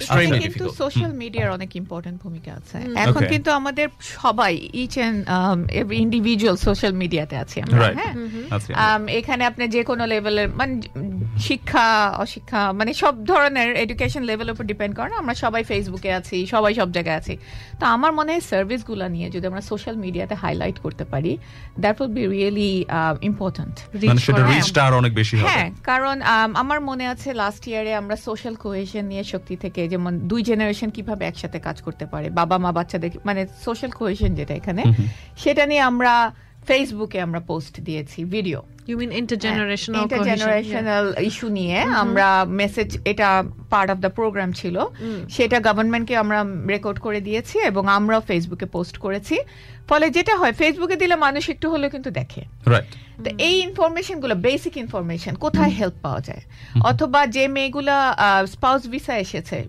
বেশিরভাগ মানুষের কিন্তু idea যে আমার husband আমাকে এই ধরনের অনেক case deal করেছি হাজব্যান্ড বলছে আমার মানে তোমাকে বের করে দিলে কিন্তু বের হয়ে গেলা মানে আর কোনো উপায় নাই তোমার তখন ওয়াইফ চুপ করে যায় যে আর না থাকার ইয়ে না করি এরকম লেখা কিংবা এরকম মেসেজ ভিডিও মেসেজ করার কথা কি শক্তি চিন্তা করেছে এবং মানে চিন্তা করছি আর এই বাংলাদেশি এই মৃত্যুর ঘটনাগুলো আসলে আমাদেরকে আরো বেশি ভাবাচ্ছে আমার মনে হয় শুধু বাংলাই করব আমরা সবসময় ইংলিশে করে এসেছি যেন সব ধরনের মানুষের জন্য হয় এটা ভালো হয় তো আমার মনে হয় এবার আমরা বাংলাদেশিদের ফোকাস করে এই ভিডিও মেসেজগুলো বাংলায় করব খুব প্রয়োজনীয় কারণ ল্যাঙ্গুয়েজ ব্যারিয়ার একটা বড় barrier Do we have any evidence I mean I'm not familiar with the only from newspaper reports but আমরা কি কেউ জানি is there any evidence that they did have any sort of contact any of the victims with either health services or any other sort of services না সেই ধরনের মনে হয় information খুব একটা বাইরে আসে না তানভীর ভাই আপনার কাছে একটা প্রশ্ন এসছে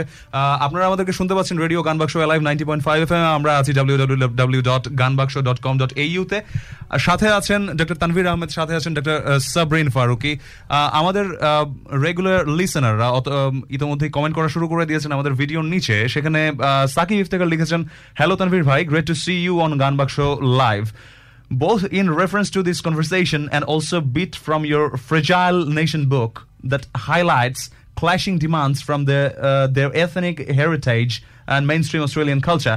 I was wondering if there is any role Australian immigration might play in the early stages of settlement rather than waiting for these new wives to seek out for information about these issues, which is too overwhelming, I reckon. Look, I think it's an excellent question. It's a very good prashna. And look, the government is looking at this.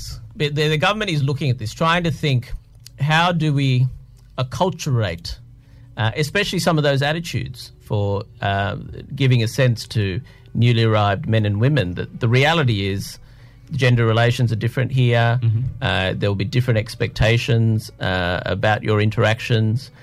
You may feel isolated early on. You lose a lot of your support systems that you may have had in the past. I think there is a real case for almost a kind of a cultural course. I think more and more groups are doing this. And I think it's reasonable to ask, should we as a community be doing more of this? Should we be taking some of the responsibility for many new immigrants, helping them? Obviously, it happens informally. It happens informally, but not for everyone. So maybe, is it possible that we are not taking enough responsibility, be it for international students or newly arrived spouses, perhaps? I think there is definitely a acculturation role.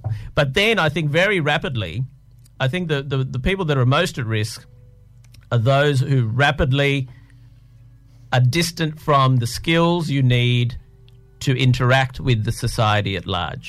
So, and by that I mean, is their English up to standard? Are they learning to drive? Right, critical thing. Okay. Such a critical thing whether you're able to interact with the society and have some independence. Are they having some connection beyond their spouse? Some other people that they have some sort of interaction with. এটা কোনোটাই তো আসলে একদিনের ব্যাপার না, মানে এটা তো বেশ অনেক দিন সময় লাগে. Absolutely, and arguably you should also educate them. It may not be the best idea that you have a child immediately before you acquire some of these skills, because I think that's very common when they come, have a child, they haven't acquired good English skills, they haven't learned to drive, they haven't connected socially, and it magnifies many of those problems. কারণ একটা বাচ্চাকে নিয়েও যদি কোনো কিছু করতে হয়, তাকে চাইল্ডকেয়ারে দেওয়া বা স্কুলে দেওয়া, সেখানেও you need to know the driving skills. There is হসপিটালে নিয়ে যাওয়া, if you need to run away yourself, whatever it is, নিজের সেফগার্ড করতে পারার জন্য এই সব জিনিস খুব প্রয়োজনীয় এবং জানা দরকার. সো এই ক্ষেত্রে এনজিও গুলো কি এগিয়ে আসতে পারে কিনা এবং তারা কিভাবে পদক্ষেপ নিচ্ছে এটা নিয়ে সাবরিন আপু কিছুটা বলছিলেন. সো আমরা আসলে এই ধরনের কাজ করছি. আমরা ফ্রি ড্রাইভিং লেসন দিচ্ছি. এটা উইমেন এম্পাওয়ারমেন্টের পার্ট আসলে. তো আমরা যে ফ্রি ইংলিশ ল্যাঙ্গুয়েজ ক্লাস অনেক আমাদের হচ্ছে. তারপর হচ্ছে কিভাবে চাকরির জন্য নিজেকে প্রস্তুত করতে হবে. Could be just doing a resume, these simple things. Even কি কাপড় পরে ইন্টারভিউ দিতে যাবে, সেটাও তো অনেক ইম্পর্টেন্ট ব্যাপার. Of course, এবং এইগুলোর উপরে আমাদের অনেক কোর্স হচ্ছে. সমস্যা কি আপু, যতদিনে প্রবলেমটা অনেকখানি এগিয়ে গেছে এবং to the point where either এখন ছাড়াছাড়ি হয়ে যাবে কিংবা এখন একসঙ্গে থাকা সম্ভব না, ওই সময় গিয়ে ওরা হেল্প সিক করছে. তো ওই সময় গিয়ে how fast track can this English courses be or be useful to them, মানে by then isn't it too late? আর ওই মুহূর্তে তখন আপনারা কি ধরনের হেল্প সাপোর্ট? ওটা হচ্ছে কমপ্লিটলি ডিফারেন্ট সিচুয়েশন. যেটা ডোমেস্টিক ভায়োলেন্সের যে এখন ভিকটিম, ও যখন হেল্প সাপোর্ট করে তখন হচ্ছে আমরা সেই রিলেটেড হেল্প দিচ্ছি. যে বেশিরভাগ ক্ষেত্রে যেটা হয়, আমি বাসায় থাকতে পারবো না, ইটস রিস্কি, আমার রেফিউজ লাগবে, তখন রেফিউজ খুঁজে দেওয়া. আচ্ছা, রেফিউজ জিনিসটা যদি একটু আমাদের অডিয়েন্সকে বলতেন. রেফিউজ হচ্ছে এটা টেম্পোরারি অ্যাকোমোডেশন. এখানে এক সপ্তাহের মতো থাকতে পারবে. এটা হচ্ছে বাসায় থাকা খুব রিস্কি, থাকা যাবে না, তখন হচ্ছে রেফিউজ নিতে পারে. It's temporary accommodation. এটা কি শুধুই টেম্পোরারিলি পাওয়া যায় নাকি পার্মানেন্ট বা কোনো লং টার্ম অ্যাকোমোডেশনের ব্যবস্থা আছে? হ্যাঁ, এটা লং টার্ম না, এটা শর্ট টার্ম. এটা জাস্ট ইমার্জেন্সি বেসিক্যালি. আচ্ছা, এটা হচ্ছে বিভিন্ন এরিয়াতে আছে.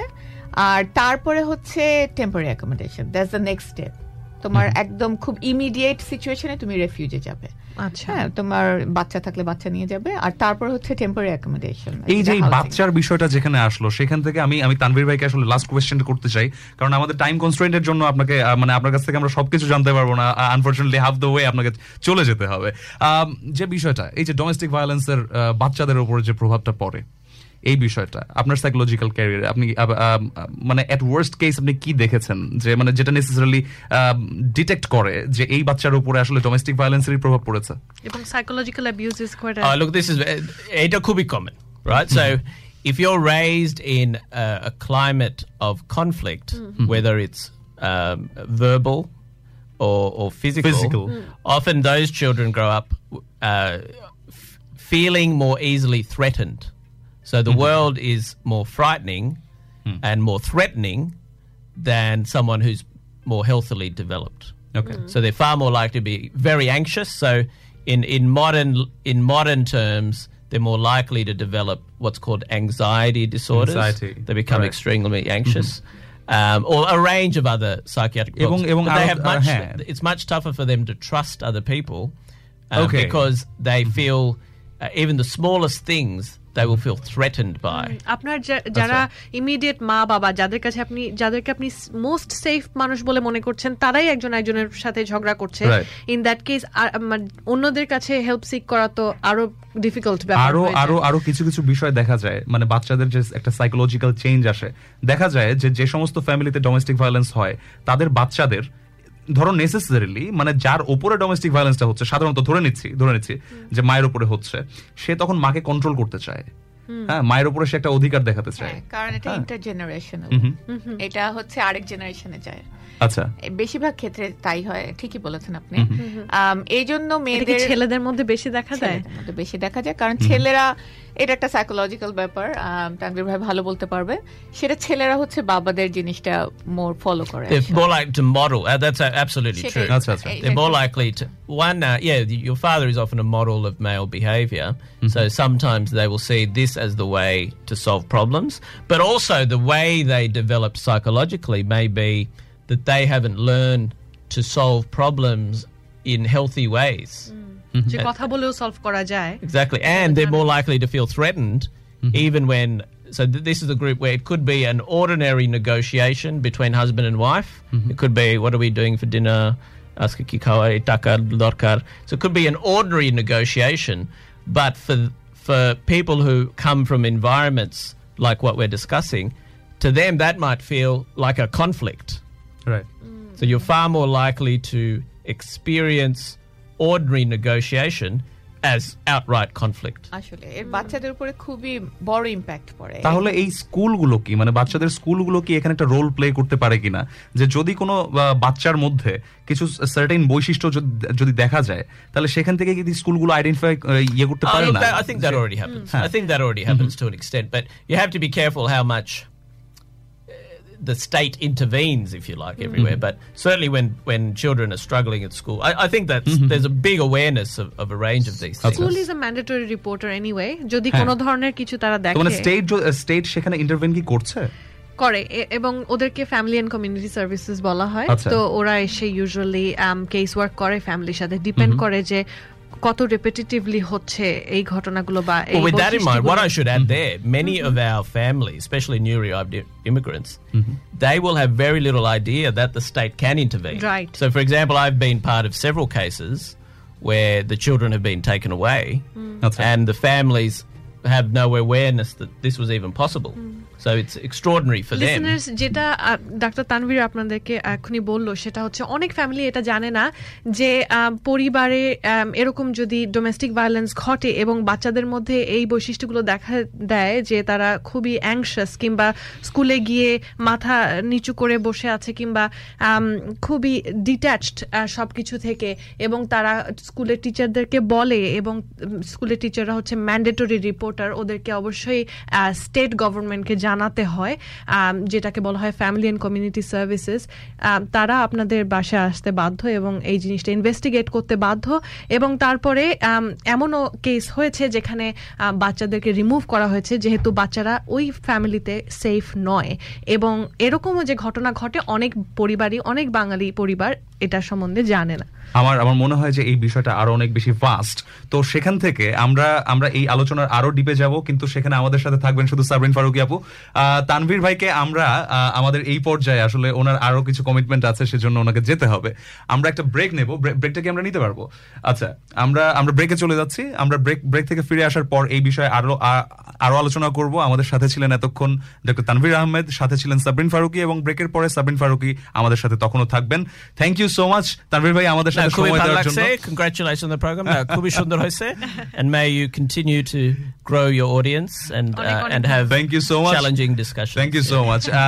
আমাদেরকে শুনতে পাচ্ছেন রেডিও গান বাক্স Alive 90.5 FM এ। আমরা আছি আমাদের ফেসবুকের গান বাক্স পেজে, যেখানে আমাদের একটি লাইভ ভিডিও যাচ্ছে। ইন দ্য মিন টাইম, যতক্ষণ ব্রেক চলবে ততক্ষণ আমাদের কাছে যদি আপনাদের কোনো প্রশ্ন থাকে, সেই প্রশ্নটি আপনারা লিখে পাঠিয়ে দিতে পারেন। এছাড়াও www.ganbaksho.com.au এই ঠিকানাতেও আমাদের ওয়েবসাইট থেকে আপনারা আমাদের শোটি শুনতে পারবেন। যদি কোনো পর্ব মিস হয়ে গিয়ে থাকে, সেখান থেকে আমাদেরকে ক্যাচ আপ করতে পারবেন। নিয়ে নিচ্ছে ছোট্ট একটা ব্রেকের পর ফিরে আসছি। সাথে থাকছেন সাবরিন ফারুকী, ততক্ষণ পর্যন্ত আমাদের সাথেই থাকুন। হ্যালো অডিয়েন্স, ফিরে এলাম নিয়ে গান বাক্স, রেডিও গান বাক্স Alive 90.5 FM এ। আমরা আছি আপনাদের সাথে। আমাদেরকে শুনতে পাবেন 5টা থেকে 7টা পর্যন্ত প্রত্যেক রবিবার। প্রত্যেক অল্টারনেটিভ রবিবারে আমরা আমাদের গেস্টদেরকে নিয়ে আসবো, এবং তারপরের রবিবারে আপনারা আমাদের গান বাক্স Alive শুনতে পাবেন ঠিক একই স্টেশন থেকে 90.5 থেকে। আমরা আছি www.ganbaksho.com.au এই ঠিকানাতে। আমরা আছি ফেসবুকে আমাদের গান বাক্স পেজ থেকে আমাদের একটি লাইভ যাচ্ছে, সেটির নিচে কমেন্ট করে আপনারা জানিয়ে দিতে পারেন আমাদের অনুষ্ঠান সম্পর্কে আপনাদের কোনো মতামত। যদি জানতে চান যে ডোমেস্টিক ভায়োলেন্সে আপনি যদি কোনো সিচুয়েশন ফেস করে থাকেন, বা আপনার যদি কোনো এক্সপেরিয়েন্স থাকে, সেগুলো শেয়ার করতে পারেন আমাদের সাথে। আমাদের সাথে এতক্ষণ ছিলেন ডক্টর তানভীর আহমেদ এবং আছেন ডক্টর সাবরিন ফারুকী।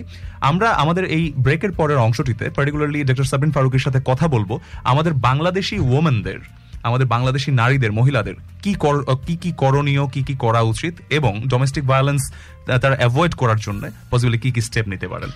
ফিরে আসছি, পিয়া যদি কন্ট্যাক্ট করো একটু। নট নেসেসারিলি আসলে মহিলারাই এটা ফেস করছে, মেয়েরাও ফেস করে থাকে। এবং ডক্টর তানভীরও বলছিলেন যে এটা ডোমেস্টিক ভায়োলেন্স কুড বি বাবার থেকে, ভাইয়ের থেকে, হাজবেন্ডের থেকে, হ্যাঁ। এবং আমাদের কমিউনিটিতে যেটা দেখা যাচ্ছে যে মহিলারাই বেশি এটা ফেস করে থাকে। তার মানে এই না যে ছেলেরা ফেস করে না, বাট তারপরেও মেয়েরা অবশ্যই অনেক বেশি। তো আমরা আসলে মেয়েদের এই সাপোর্ট নিয়ে কথা বলছিলাম। সাবরিন আপু যেহেতু ওই ফিল্ডেই কাজ করেন, প্লিজ আমাদেরকে যদি একটু বলতেন যে কিভাবে এই হেল্পগুলো তাদের কাছে অ্যাক্সেস তারা করতে পারে। হ্যাঁ, খুব ইম্পর্টেন্ট কথা বলছো। ফার্স্ট অফ অল, হ্যাঁ, এটা রাইট যে সবসময় মেয়েরাই যে ডোমেস্টিক ভায়োলেন্সের শিকার তা না। ফ্যামিলি ভায়োলেন্সের ছেলে মেয়ে, বাট ঘটনা হচ্ছে মেয়েদের আসলে 1 in 6 আর ছেলেরা 1 in 16। এই জন্য আমরা মেয়েদেরই বেশি ফোকাস দিয়ে থাকি। এখন এই সার্ভিসগুলো আমরা কিছুটা আলোচনা করেছি ব্রেকের আগে, যে সার্ভিসগুলোকে তাদের কাছে নিয়ে যাওয়ার চিন্তা ভাবনা করছি বাংলাদেশি কমিউনিটিতে, যেখানে বেশি মানুষ আছে। তারপর সোশ্যাল মিডিয়ার কাজ, সোশ্যাল মিডিয়াতে আমরা নিয়ে যাই। এগুলা সার্ভিস কিন্তু অলরেডি অ্যাভেলেবল, কিন্তু এগুলোকে মোর মানুষের কাছে কনভিনিয়েন্টলি কিভাবে নিয়ে যাওয়া যায় সেটা নিয়ে আমরা চিন্তা ভাবনা করছি, এবং কাজ চলছে। Because it is in an alarming phase now, because বাংলাদেশিদের রিসেন্ট ঘটনাগুলা সবাইকে ভাবাচ্ছে। আর বিশেষত আমরা জানতামই না ওখানে কি হয়েছে। আউট অফ নাথিং হঠাৎ একটা মেয়ে খুন হয়ে গেল, আমাদের চোখে হঠাৎ একটা মেয়ে খুন হয়ে গেল। হ্যাঁ, তার মানে পিছনে অনেক কিছু চলছিল, আমরা জানি না।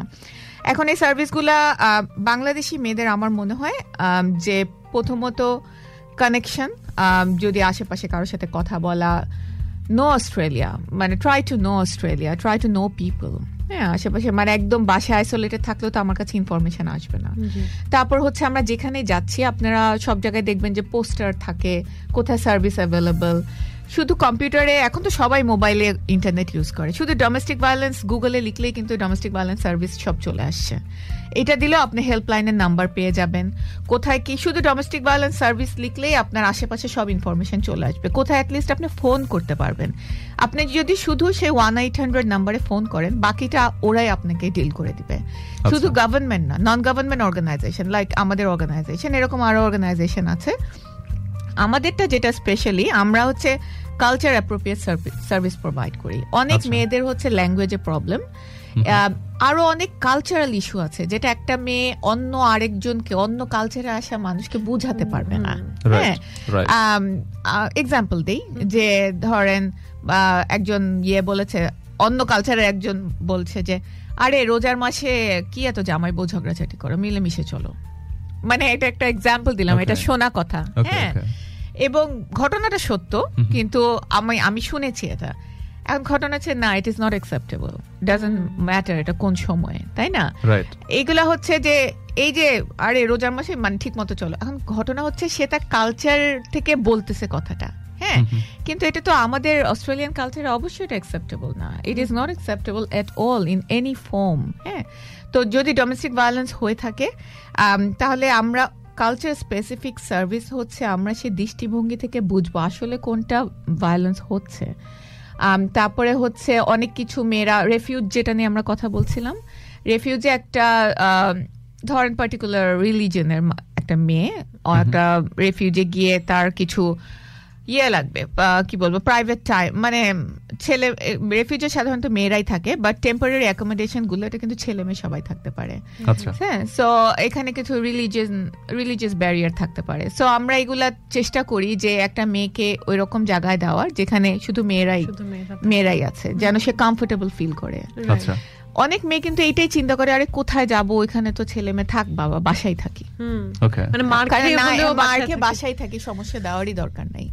কিন্তু মেয়েদের এটা জানা ইম্পর্টেন্ট যে আসলে কোনো কিছুই এই ডোমেস্টিক ভায়োলেন্স যখন স্পেশালি ফিজিক্যাল হয়ে যায় সেটা কখনোই থামে না, সেটা শুধুই খারাপ হয়, খারাপের দিকেই শুধু খারাপের দিকে যায়। আপনি যদি এই স্টাডি যে ঘটনাগুলো ঘটলো মৃত্যুর সেগুলা স্টাডি করেন, তাছাড়া আমি তো অনেক কেস দেখি বাংলাদেশি এবং বাংলাদেশি নন বাংলাদেশি, সবগুলা কিন্তু শুধু খারাপের দিকেই যায়।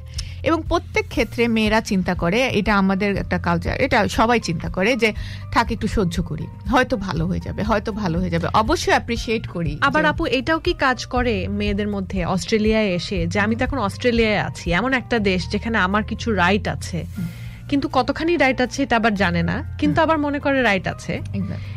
এই সাহসটা নিয়ে তারা থাকে যে আমার কিছু হলে there will be somebody who will come to save me, কিন্তু আসলে যে কোথাও কিন্তু আমি যদি মারা যাই তাহলে too late। এক্স্যাক্টলি। আর আরেকটা জিনিস হচ্ছে এই ফার্স্ট পয়েন্ট অফ কল কোন জায়গা থেকে মহিলারা গিয়ে কাকে বললে তারা লিংক করিয়ে দিতে পারবে তাদেরকে আপনাদের মতো শক্তি বা এদের সাথে, যেমন ইজ ইট জিপি, মানে জিপি কে গিয়ে বললে, কিংবা এইসব এভিডেন্স কি রাখা ভালো, যে শরীরে কোথাও ব্রুজ হলো সেটা ছবি তুলে রাখা, কিংবা একটা ডায়েরি মেনটেন করা, যে আজকে আমাকে এরকম ফিল করিয়েছে, কালকে আমার এই অধিকারটা আমার থেকে ছিনিয়ে নিয়েছে।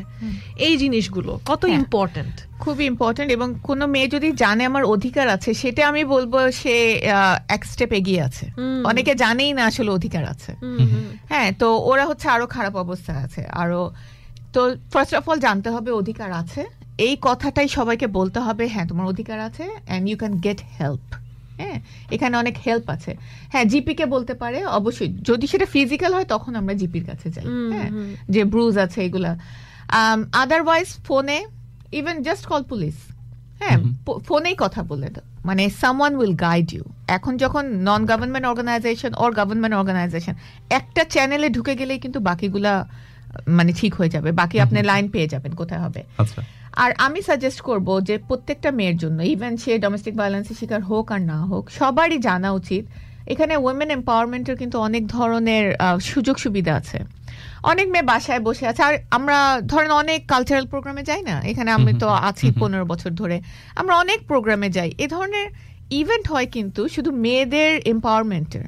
ওগুলো অ্যাটেন্ড করলে কিরকম হয়, এগুলো কিন্তু ভালো জিনিস। আপনি জানবেন যে মেয়েদের কি অধিকার আছে, লিগ্যাল রাইট কি আছে, তারপরে হচ্ছে ইউল ফিল কনফিডেন্ট।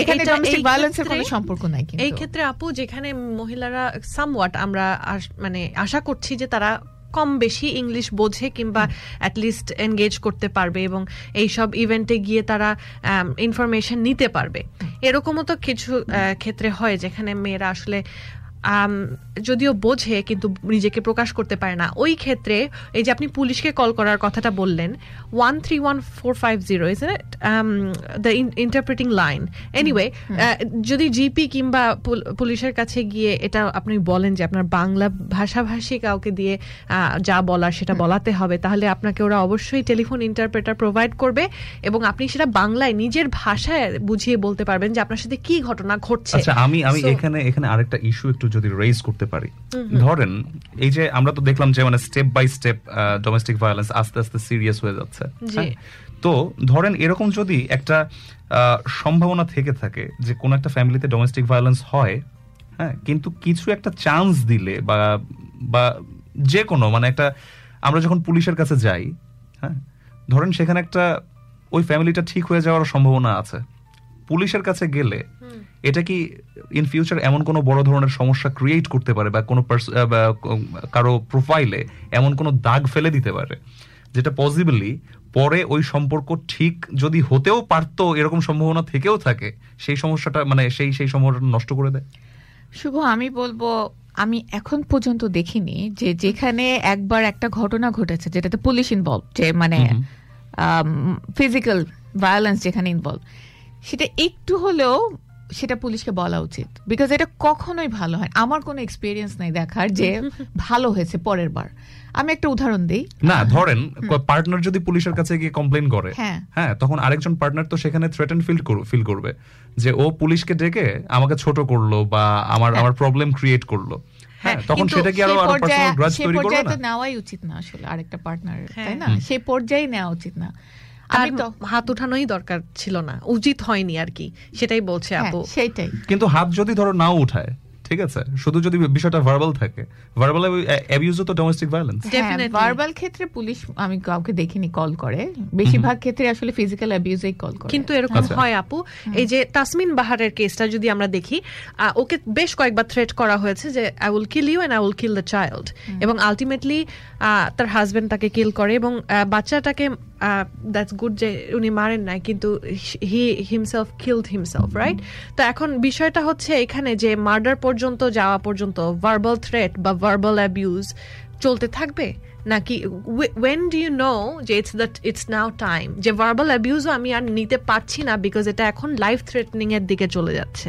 হ্যাঁ, শুভ যেটা বলছিল যে আমি ঠিক ওই পয়েন্টে আসলে আমার খুব পরিচিত হয়ে যাচ্ছে, কারণ একজন হাজবেন্ড বলেছিল যে পুলিশের কাছে বলে দিলা তাহলে আমার লাইফ মানে একটা ওদের ডাটাবেজে চলে যাওয়া, তো সেটা যাক, বরঞ্চ মানুষের জীবন চলে যাওয়ার থেকে ডাটাবেজে নাম গেলে অসুবিধা কি? You know what I mean? কারণ জামার নামটাই তো যাচ্ছে, ওর এগেইনস্টে কেস হচ্ছে না, বাট পিপল নো, ওদের পুলিশের রাডারে আসছে যে মেয়েটা থ্রেটেন্ড। হ্যাঁ, তখন কি পুলিশ কোনো ধরনের প্রোটেকশন দেয়? হ্যাঁ, পুলিশ অবশ্যই সেটা ফলো আপ করে কি হচ্ছে না হচ্ছে। এখন ওদের ডাটাবেজে যাওয়া মানে এই না যে ওর মানে ছেলেটা, আমরা হাজবেন্ডের দিক থেকে দেখছি, অবশ্যই আবারও বলছি ছেলেরাও ডোমেস্টিক ভায়োলেন্সের শিকার হয়, কিন্তু আমরা এইভাবে জেনারেলাইজ করে বলছি, বলাটা সোজা হয়। তো যার এগেইনস্টে বলছে সে ডাটাবেজে যাচ্ছে মানে এই না তার লাইফ শেষ হয়ে যাচ্ছে। হ্যাঁ, এটা মানে এমন না যে সে আর জীবনে চাকরি পাবে না, সে আর জীবনে এই ধরনের কিছু না, বাট এটা তো আরেকজনের যে পার্টনারের লাইফ যে থ্রেটেন্ড, ওর জন্য এটা ইম্পর্টেন্ট। আচ্ছা, আর সেকেন্ড যে বিষয়টা সামনে চলে আসছে সেটা হচ্ছে যে আমরা ওই যে টেম্পোরারি রেফিউজের ব্যাপারে যে আলোচনাটা করলাম, এই টেম্পোরারি রেফিউজটা শেষ হয়ে যাওয়ার পরে কি হবে? তারপরে হয়ে যায় সেটা ফার্স্ট হচ্ছে রেফিউজ, ফার্স্ট স্টেপ। সেকেন্ড হচ্ছে টেম্পোরারি অ্যাকোমোডেশন। সেটাও ধরেন যে এক সপ্তাহের জন্য চললো, এরপর ওইটা হয় কিছু লং টাইম। আমরা বলছিলাম কথা যে যখন আপনি বাসা থেকে বেরিয়ে যাওয়ার প্ল্যানটা করবেন, তখন প্রথমে হচ্ছে ইমিডিয়েট এমার্জেন্সি অ্যাকোমোডেশন, যেটা হচ্ছে আমরা রেফিউজ বলি for very short period of time, খুব ছোট সময়ের জন্য, অল্প সময়ের জন্য, এবং তারপরে আমরা টেম্পোরারি অ্যাকোমোডেশনে যাই, যেটা হচ্ছে অ্যাবাউট, সেটা আপনি এটা ভাড়া দিয়ে থাকার মতো, অবশ্যই কম টাকা ভাড়া, সাবসিডাইজড, এটা গভর্নমেন্ট থেকে সাবসিডাইজ ভাড়া। হ্যাঁ, তো তাহলে মানে এটা কি এই সুবিধাগুলো কি মানে শুধু যারা এখানকার সিটিজেন তাদের জন্য অ্যাপ্লিকেবল বা পার্মানেন্ট রেসিডেন্ট তাদের জন্য অ্যাপ্লিকেবল? হ্যাঁ, এটা একটা আনফরচুনেট ব্যাপার আসলে, যে যারা এখানে পার্মানেন্ট রেসিডেন্ট, বিকজ এই রেফিউজগুলো আসলে গভর্নমেন্টের কাছ থেকেই পাচ্ছে টাকা। হ্যাঁ, ওই সাবসিডাইজ যে দিচ্ছে ওই গভর্নমেন্ট থেকে টাকা। তো তাহলে পরে যারা এখানে সেটেল করেনি তাদের ক্ষেত্রে কি হবে? তাদের ক্ষেত্রে খুবই সমস্যা হয়। তখন আমরা এই যে ফান্ড রেজ করে চালাই, যেটা আমি শক্তির পক্ষ থেকে বলছি, অন্য অর্গানাইজেশন করে জানে না, তবে আমরা ফান্ড রেজ করে হেল্প করার চেষ্টা করি। তারপরে তারা হয়তো তাদের কাছে কিছু জমানো টাকা থাকতে পারে, they work hard to get the money, but অবশ্যই অনেক কম টাকায়। তো এই যে আপনি বেসিক্যালি শক্তির বিষয়ে আমরা যেটা দেখছিলাম যে আপনারা যে ধরনের কমিউনিটি গুলো নিয়ে কাজ করেন, আফ্রিকান কমিউনিটি, আরব কমিউনিটি এবং এশিয়ান কমিউনিটি, এগুলোর মধ্যে কম্পারেটিভলি বাংলাদেশের পজিশনটা কোন জায়গায় আপনি দেখছেন? বাংলাদেশি আর ইন্ডিয়ানদের পজিশনটা মানে ডোমেস্টিক ভায়োলেন্সের ক্ষেত্রে আনফরচুনেটলি প্রিটি হাই। আমরা অনেক কেস পাই, এবং সেটা ডোমেস্টিক ভায়োলেন্সের বিভিন্ন লেভেলে, এবং প্রত্যেকটা ক্ষেত্রেই ইন্ডিয়ান বাংলাদেশে আমরা প্রিটি সিমিলার রেঞ্জের পাই। আফ্রিকান কমিউনিটি অ্যাক্সেস করা এখানে ডিফিকাল্ট, আমাদের কেস আছে, কিন্তু ওরা আরো আর কি আরো কনজারভেটিভ, ওরা আরো ওপেন আপ হতে চায় না। হ্যাঁ, তারপরে আমরা ধরেন ইন্ডিয়ান বাংলাদেশি যাদের নিয়ে ডিল করি, বেশিরভাগ ক্ষেত্রে সবাই ভাবে না বলি করতে করতে জিনিসটা অনেক খারাপ পর্যায়ে নিয়ে চলে আসে। এই জন্য বাংলাদেশি মেয়েদেরকে, যারা আমাদের এখন প্রোগ্রামটা শুনছে, সবার কাছে আমার রিকোয়েস্ট যে try to identify the early signals. এই যে প্রত্যেকটা ঘটনা যে ঘটেছে, প্রত্যেকটা ক্ষেত্রেই আমরা লাস্টেরটা আমরা কিছুই জানি না আসলে, এই জন্য বলতে পারবো না নিরুপমারটা, কিন্তু আগের গুলা কিন্তু প্রতিবারই বলেছে খুন করে ফেলবো, তোমাকে মেরে ফেলবো, হ্যাঁ মেরে ফেলবো, গলায় ছুরি পর্যন্ত ধরেছে প্রথমটাতে, তাহমিনা বাহার। তারপর হচ্ছে সেকেন্ডটা হচ্ছে যেটা প্যারামেটাতে হলো, হ্যাঁ ওকে তো অনেকবার থ্রেট দিয়েছে মেরে ফেলবে। তো এই আর্লি সাইন গুলা, হ্যাঁ মানে শুধু মেরে ফেলাটা হলো ডেঞ্জারাস, একদম ফিজিক্যালি মেরে ফেলা। তার আগে যে অনেক ধরনের ডোমেস্টিক ভায়োলেন্স আমরা এতক্ষণ আলোচনা করলাম না, তো এখন যদি বুঝেন যে কিছু আপনার মধ্যে আছে, জাস্ট এগুলো আইডেন্টিফাই করেন। যখন যেটা লাইফ থ্রেটনিং হয়ে যাবে, প্লিজ কনসিডার করেন পুলিশের সাথে কথা বলার, 1-800-এ কথা বলার। এটা একজনের লাইফ বাঁচাতে পারবে। এবং শুধু মেয়েদের জন্য না, যেসব ছেলেরা ফিল করছে, যে তানভীর ভাই অনেক ইয়ের কথা বললেন, পাওয়ার রিলেশনশিপ, ছেলেরা থ্রেটেন ফিল করে। তারপরে এই কেসগুলাতেও আছে, সেকেন্ড প্যারামিটার যে কেসটা, ফারিয়া এলাহির হাজব্যান্ড ডিপ্রেশন, সে বলছে যদিও এটা কমপ্লিট মার্ডার ছিল, but he went through depression, he was in depression.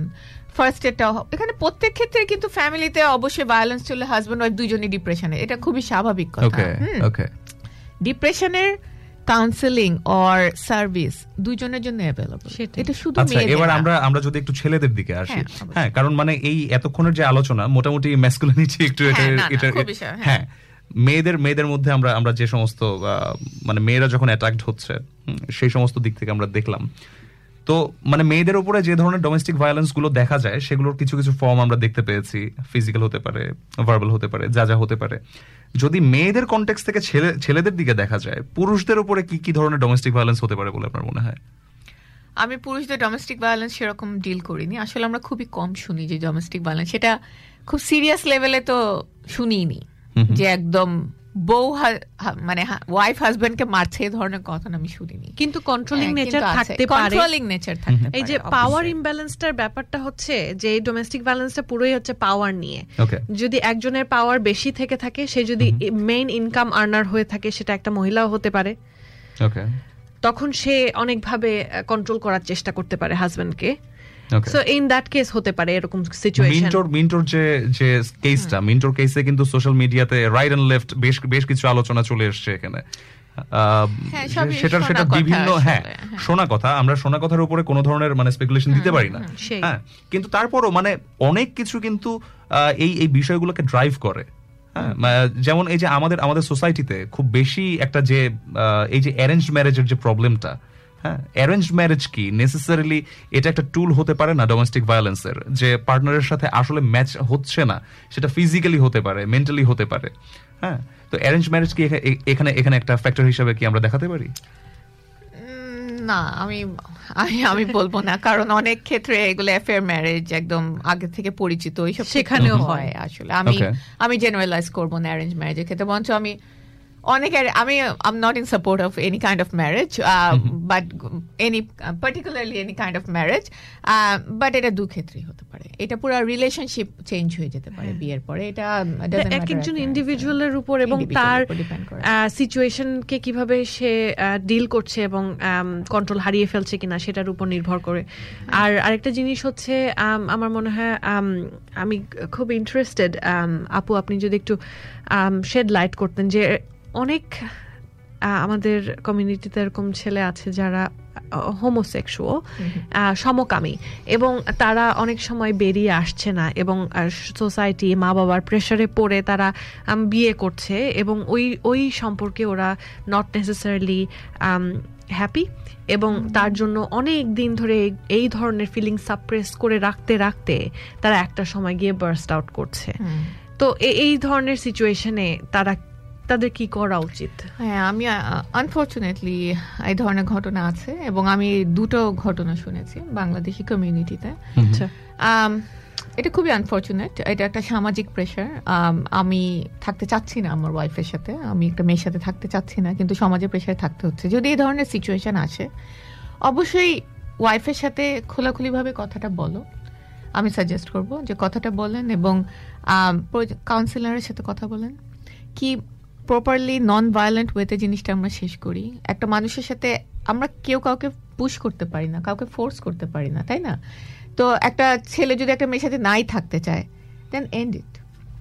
কিন্তু প্রপারলি সেটা ডিপ্রেশনে, যেটা প্রিয়া বলছিলে যে ডিপ্রেশনে যাচ্ছে, খুবই অবশ্যই জিনিসটা আই ফিল ইট যে ডিপ্রেশনে, তাহলে ডিপ্রেশনে আমরা ট্রিটমেন্ট করি, তাই না? আমরা কাউন্সিলরের সাথে কথা বলি, আমরা খোলাখুলি, কারণ অস্ট্রেলিয়া বিশেষ করে এটাতে অনেক হেল্প আছে। তো একটা মানুষ, মেয়ে হোক ছেলে হোক, যেই ডিপ্রেশনে আছে, talk to the counsellors, way দেখেন। এবং আমি আমার পার্টনারের সাথে থাকতে চাচ্ছি না, ফার্স্ট অফ অল এটা বাবা মাকেও, অবশ্য আমাদের সেরকম আসলে সিচুয়েশন না বাংলাদেশে যে বাবা মাকে বলবে ছেলে মেয়ে, হ্যাঁ, যে হোমোসেক্সুয়ালিটির কথা, বাট লাইফ পার্টনার বা মানে স্পাউসকে তো বলা উচিত। সেটাই, দিস ইজ দ্য সিচুয়েশন। যে কোনো রকমে বিয়ে হয়ে গেছে, spouse at the end of the day বুঝতে পারবেই সেটা। not necessarily. কেন? কারণ আপনি যদি it depends on multi layers, হ্যাঁ, there's a lot of complexity. হ্যাঁ, কারণ তারা যদি বেরিয়ে না আসে, তারা not necessarily বউকেও বলেছে, অনেক সময় মানুষ এতখানি চাপা হতে পারে। হ্যাঁ, বাচ্চা আছে, দুটা ঘটনাতেই আমি জানি যে বাচ্চা বুঝতে পারছে না যে কেন রিলেশন ভালো না। ওকে, হাজবেন্ড জানে কিন্তু ওয়াইফ জানেই না, হাজবেন্ড বলতেই পারছে না, আমাদের সামাজিক প্রেসারে। তো ওকে, সামাজিক প্রেসারে বলতেই পারছে না। ওকে, আর একটা বিষয় নিয়ে যেটা মানে খুব খুব বড়ভাবে যে বিষয়টার উপরে আলোকপাত করা হয় না, বা খুব একটা আলোচনাও হয় না, কিন্তু এটা নিয়ে এর আগে একবার আমরা আলোচনা করেছি, এবং আমার মনে হয় যে এই বিষয়টা আরো বেশি আলোচনার দাবি রাখে। আমরা আমাদের আগের পর্বগুলোতে বলেছিলাম স্পিরিচুয়াল অ্যাবিউজ। ঠিক আছে, কারো ধর্মীয় বা কারো রিচুয়াল এই জিনিসগুলোকে কন্ট্রোল করতে যাওয়া।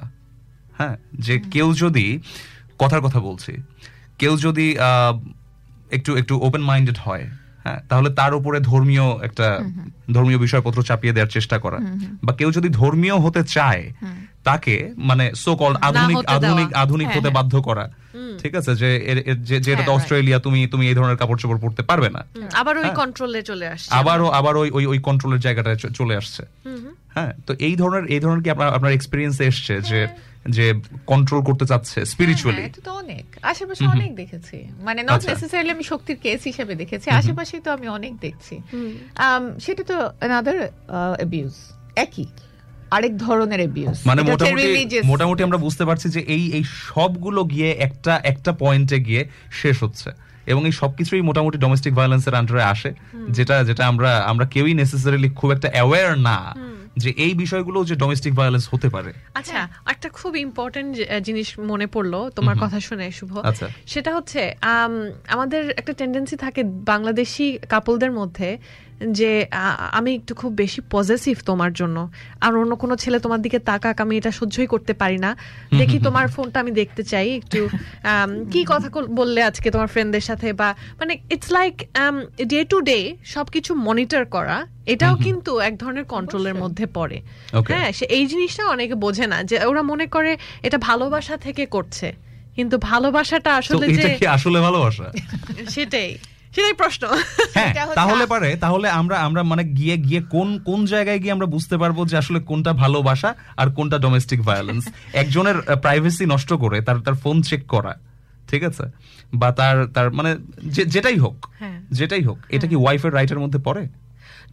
যদি বিশ্বাসই না থাকে, আমি মনে করি যে সম্পর্কে আপু প্রবলি ক্যান সে বেটার, যে যদি একটা সম্পর্কে বিশ্বাসই না থাকে সেখানে ভালোবাসাটা কতখানি আছে সেটা একটা প্রশ্ন হয়ে দাঁড়ায়। হ্যাঁ, তুমি যেটা বলছো সেটা হচ্ছে মনে করো অলরেডি ডোমেস্টিক ভায়োলেন্স আছে, তারপরে আবার ফোন চেক করছে, সেটা হচ্ছে অবশ্যই কোনোভাবেই সেটার স্থান নাই, কারণ বিশ্বাসই নাই, তাই না? কোনো যখন ডোমেস্টিক ভায়োলেন্স শুরু হয় তখন কিন্তু রেসপেক্ট অটোমেটিক্যালি চলে যেতে থাকে, তাই না? হ্যাঁ, তখন একটা ভয়ে মানুষ থাকে, আসলে কোনো রেসপেক্ট থাকে না, ভালোবাসা থাকে না। ভালোবাসার রেসপেক্ট ছাড়া একটা কখনো কনজুগাল লাইফ থাকতে পারে না, তাই না? তখন যতদিন থাকে মানুষ সেটা আসলে ভয়ে ভয়ে থাকে। হ্যাঁ, তারপরে ছেলে মেয়ের মুখের দিকে তাকিয়ে থাকে, ভিসা স্ট্যাটাসের দিকে তাকিয়ে। হ্যাঁ, এগুলো হচ্ছে আমার মা দেশে অসুস্থ, মা দেশে অসুস্থ, কি হবে বললে তো ওরা মারাই যাবে, তাহলে কিছু বললাম না, থাক চুপ।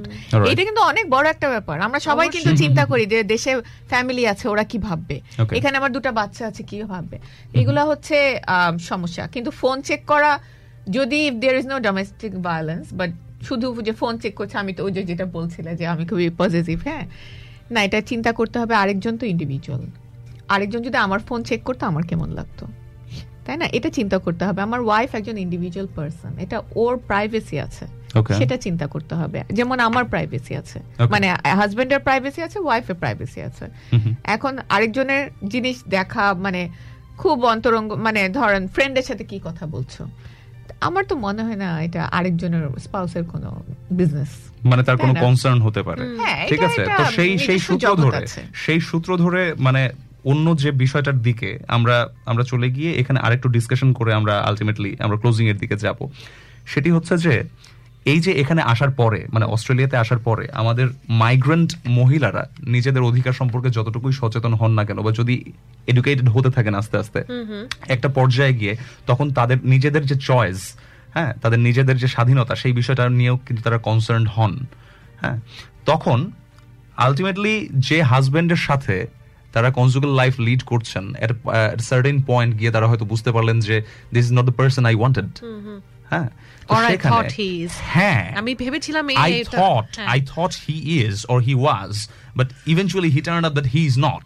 তো তখন গিয়ে যে বিষয়টা সামনে চলে আসে সেটা হচ্ছে যে মাঝে মাঝে এ ধরনের ইস্যু আমরা কিন্তু দেখেছি যে পরকীয়া সম্পর্কে তখন 2জন পার্টনারের মধ্যে একজন তখন জড়িয়ে পড়েন। পরকীয়া কি কোনোভাবে ডোমেস্টিক ভায়োলেন্সকে ফুয়েল করে কিনা? অবশ্যই করে।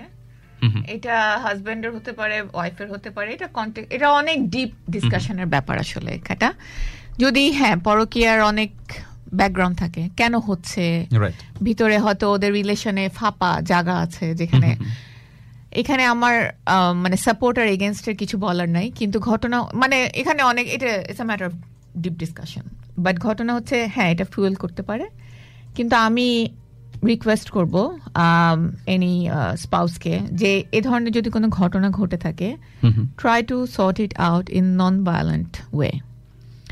কারণ আরেকজনের জীবনে, মানে আমি ওয়াইফ হলে হাজব্যান্ড বা হাজব্যান্ড হলো ওয়াইফ, আরেকজনের জীবনে এই ধরনের ঘটনা যদি ঘটে থাকে এবং সে তোমার সাথে থাকতে চাচ্ছে না, ফর এক্সাম্পল, তাহলে leave her or leave him.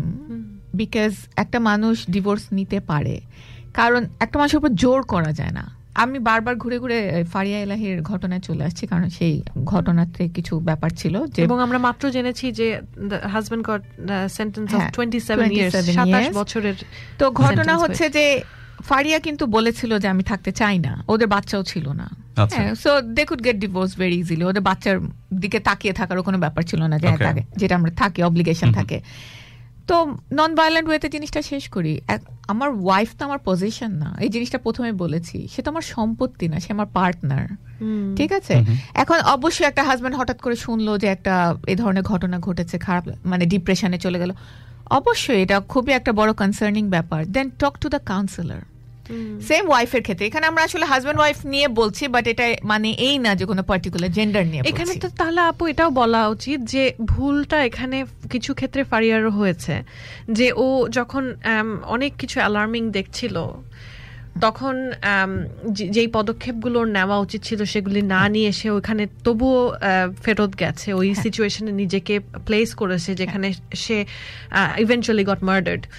তো এরকম পরিস্থিতিতে না থেকে সে আর যা করতে পারতো সেটা হচ্ছে, যদি রিলেশনশিপে না থাকার তাহলে সে বেরিয়ে যেতে পারতো, কিংবা যদি থাকার কিন্তু এই পরকীয়াটা or whatever it is যেটা নিয়ে কথা উঠেছে মিডিয়াতে, এটা তার কন্টিনিউ করার ইচ্ছা নেই কিন্তু হাজবেন্ডের সাথে থাকার ইচ্ছা হয়, এটা অনেকের হতে পারে যে they did a mistake and they want to stay. In this case maybe it's not the right example, but হতে পারে। তো ওই সময় counselling, couple counselling is available, তাই না? Of course marriage counselling available. এখানে তুমি ঠিকই বলেছো যে যদি থাকতে চায় না, এবং সেটা আমি দেখছি সব মিডিয়াগুলোতে তাই বলেছে যে সে থাকতে চাচ্ছিল না, সে ডিভোর্সও চাচ্ছিল। আচ্ছা, থাকতে যদি না চায় এবং হাজবেন্ড যখন এর আগেও মারধর করেছে, তো কেন আমি একই জায়গায় ফেরত যাচ্ছি? আমি তো সেই অ্যালার্মগুলোকে ঠিক মতো মানে আমি I didn't take it seriously, তাই না? শেষে এবং মার্ডারটা কিন্তু খুবই ব্রুটাল ছিল।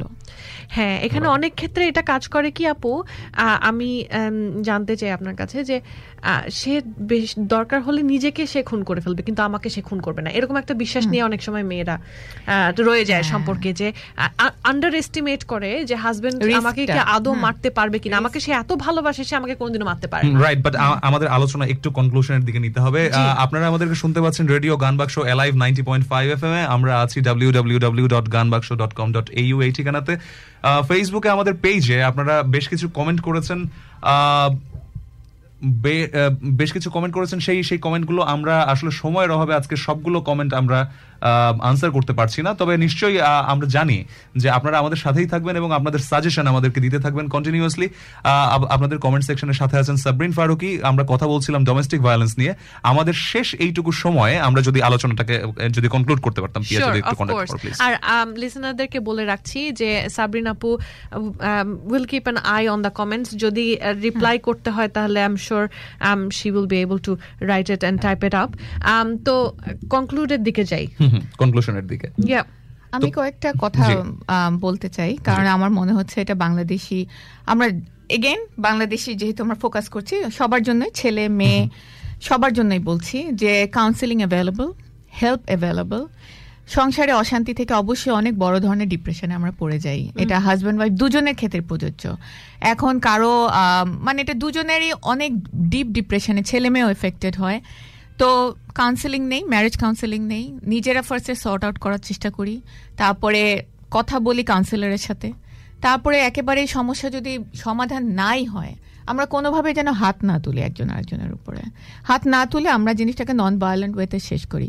বিকজ এই ডোমেস্টিক ভায়োলেন্সের, ফিজিক্যাল অ্যাবিউজের কোনো শেষ নাই, এটা শুধু উপরের দিকে উঠে এবং মানুষ ভাবে এর পরটা ঠিক হয়ে যাবে, পুলিশকে না বলি। আসলে you are setting wrong example. এবং এটা হচ্ছে ছেলে বাচ্চা থাকলে বড় হয়ে হয়তো বাবাকে করবে, অনুকরণ করবে, আর মেয়ে হলে হয়তো বড় হয়ে ভাববে থাক আমিও মার মতো চুপ করে থাকি, এবং এটা setting wrong example for both kids. এখন ছেলেরা যারা শুনছেন তারা ভাববেন না যে আমি শুধু মেয়েদের পক্ষ নিয়েই কথা বলছি, বাট মেয়েরা আসলে মোর শিকার হয় এইসব ক্ষেত্রে, এই জন্য মেয়েদের কথা বলছি। কিন্তু সবার জন্য হেল্প আছে, আপনারা হেল্প নেন, আশা করি সিচুয়েশন বেটার হবে। যদি একেবারেই কন্ট্রোলের বাইরে চলে যায়, আর মেয়েদের জন্য স্পেশালি, যেহেতু আমরা এখনো কোনো কেস দেখিনি যে ছেলেরা মার্ডার্ড হয়েছে, মেয়েদের জন্য আর্লি সিগন্যালগুলোকে ইগনোর করবেন না প্লিজ, কারণ অনেক আর্লি সিগন্যাল অনেক এসেছে। কিছুদিন আগে শুনেছি লাকেম্বাই নাকি একজন মানে অলমোস্ট মেরেই ফেলছিল, 1 মাস আগে নাকি বউ এসেছে এখানে, তার নাকি মানে সিনটা হচ্ছে পাশে অ্যাপার্টমেন্ট গুলো খুব পাশাপাশি দেখে মানে দেখা যাচ্ছে জামাই বউয়ের উপরে একদম পা দিয়ে দাঁড়ায় আছে, মানে সাচ এ ব্রুটাল সিচুয়েশন। এগুলো তো আমরা পেপারে দেখি না, এগুলো আমি শুনেছি আমি। হ্যাঁ, তো এগুলো কিন্তু indication it can get worse. So মানে স্ট্যাটিস্টিক্স তাই বলে যে সব সময় খারাপের দিকেই এগুলি যায়, এবং হাজবেন্ড যতই সরি ফিল করুক না কেন, বলুক না কেন যে আমি খুবই দুঃখিত, এরকম আর কোনোদিনও হবে না, এটা দেখা গেছে যে এটা আবার হয় এবং আরো খারাপ হয়। হ্যাঁ, এক্স্যাক্টলি। এবং যারা ছেলেরা যারা আছে, মানে ছেলেরা তো অনেকেই ভালো আছেন, অনেক ভালো হাজবেন্ড আছে, আপনারা এগিয়ে আসুন এইসব এম্পাওয়ারমেন্টের ক্ষেত্রে, আপনারা কথা বলুন এগেইনস্ট ডোমেস্টিক ভায়োলেন্স। সবসময় কেন মেয়েরাই কথা বলে, সেটাই ছেলেরাও এগিয়ে আসলে তাহলে হবে কি, ছেলেরা ছেলেদের সাথে রিলেট করতে পারবে। আমি যদি একটা এম্পাওয়ারমেন্টের ছেলেদের মানে এই ধরনের ইনফরমেশন সেশন অ্যারেঞ্জ করি, আমার মনে হয় না কোনো বাংলাদেশি ছেলে আচ্ছা যাই তো গিয়ে দেখি ইনফরমেশন সেশনে কি আছে একটু দেখে আসি। হ্যাঁ, তো এই ধরনের হয় না। ছেলেরা যখন কথা বলবে, সোশ্যাল মিডিয়াতেই বলি, তখন হবে কি যে আচ্ছা মানে এটা আমাদের একটা কালচারাল ব্যাপার, তখন হয়তো মোর রিলেট করতে পারবে। আপনারাও আসুন এগিয়ে। হ্যাঁ, একটা মেয়ে থেকে মানে ছেলেরা কথা বললে মেয়েরাও অবশ্যই কথা বলবে, আপনার একসাথে আমরা কথা বলি, তাহলে জিনিসটা মোর ফ্রুটফুল হবে। আচ্ছা, আর আরেকটা হচ্ছে, আমি আসলে কতগুলো জিনিস চিন্তা করছিলাম। আচ্ছা, যেটা বলেছি যে অনেক ধরনের ক্লাস হয়, কোর্স হয়, ইনফরমেশন সেশন, এটার সাথে ডোমেস্টিক ভায়োলেন্সের সম্পর্ক নেই। আপনার যদি সময় থাকে তাহলে এই এম্পাওয়ারমেন্ট রিলেটেড প্রোগ্রামগুলো অ্যাটেন্ড করুন। আমি প্রথমে বলছিলাম কথাটা নিজের অধিকার নিয়ে হয়ে গেছে। সোচ্চার হন, জানুন যে অস্ট্রেলিয়ায় কি কি সাহায্য অ্যাভেলেবল আছে, কি কি সাহায্য অ্যাভেলেবল, আপনি মোর কনফিডেন্ট ফিল করবেন। আচ্ছা, ফাইনালি শক্তিকে কিভাবে রিচ করা যাবে? কিভাবে পৌঁছে যাবে? আমরা ওয়েবসাইটে আছি, আমরা ফেসবুকে আছি, আমিও ফেসবুকে আছি। আপনারা যদি যোগাযোগ করতে চান অবশ্যই you are more than welcome. আর কি লিখে সার্চ দিতে হবে? এটা হচ্ছে Shakti New South Wales, SHAKTI, Shakti New South Wales. New South Wales. হ্যাঁ, আমরা ভিক্টোরিয়াতেও আছি। আপনি শুধু শক্তি ভিক্টোরিয়া বা নিউ সাউথ ওয়েলস রিচ করলে পেয়ে যাবেন। আচ্ছা, আর আরেকটা ছোট্ট জিনিস, সেটা হচ্ছে ফাইন্যান্সিয়াল অ্যাবিউজ নিয়ে আমরা একটু কথা বলেছিলাম। তো আমি রিকোয়েস্ট করব, একজন মেয়ে হিসেবে অন্য মেয়েদের রিকোয়েস্ট করব, যদি সম্ভব হয় ফাইন্যান্সিয়ালি ইন্ডিপেন্ডেন্ট হওয়া অবশ্যই দরকার। কারণ শুধু এইটা দিয়ে অনেক ক্ষেত্রে হাজব্যান্ডরা ওয়াইফদের কন্ট্রোল করে, because you are dependent on my money. So আমি সবাইকে এনকারেজ করব ফাইন্যান্সিয়ালি ইন্ডিপেন্ডেন্ট হতে, তাহলে এটা অনেক অনেক আসলে এম্পাওয়ার্ড করে মেয়েদের এবং কনফিডেন্ট করে। সাবরিনা আপু খুব ইম্পর্টেন্ট কিছু পয়েন্ট আমাদেরকে বলে গেলেন, এবং এটা আমাদের লিসেনারদের জন্য খুবই ইম্পর্টেন্ট কিছু মেসেজ।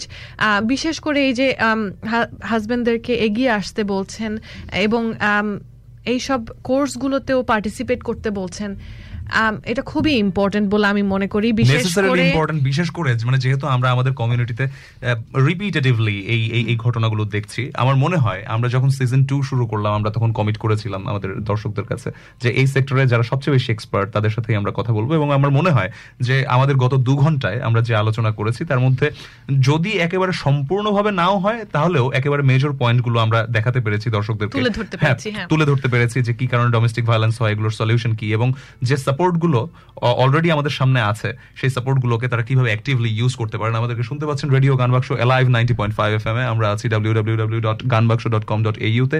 ফেসবুকে আমাদের যে পেজটি আছে সেই পেজটি থেকে আমাদের একটি লাইভ যাচ্ছে। আমরা দেখতে পাচ্ছি যে আমাদের অনেক দর্শক আজকে আমাদের সাথে ছিলেন, এই মুহূর্তে অনলাইনেও আছেন। তাদের অনেকে কমেন্ট করেছেন আমাদের এখানে, সবগুলো কমেন্ট আমরা আনফরচুনেটলি অ্যাটেন্ড করতে পারছি না, কিন্তু আমাদের এই যে এপিসোডগুলো হচ্ছে এই এপিসোডগুলো আপনারা ইউটিউবে দেখতে পাবেন, আপনারা স্পটিফাইতে শুনতে পারবেন। এছাড়াও আইটিউনস সহ যে অ্যাভেলেবল চ্যানেলগুলো আছে সবগুলো চ্যানেলেই আপনারা আমাদের যে এপিসোডগুলো আছে সেগুলো সব স্টোর করে রাখা থাকে।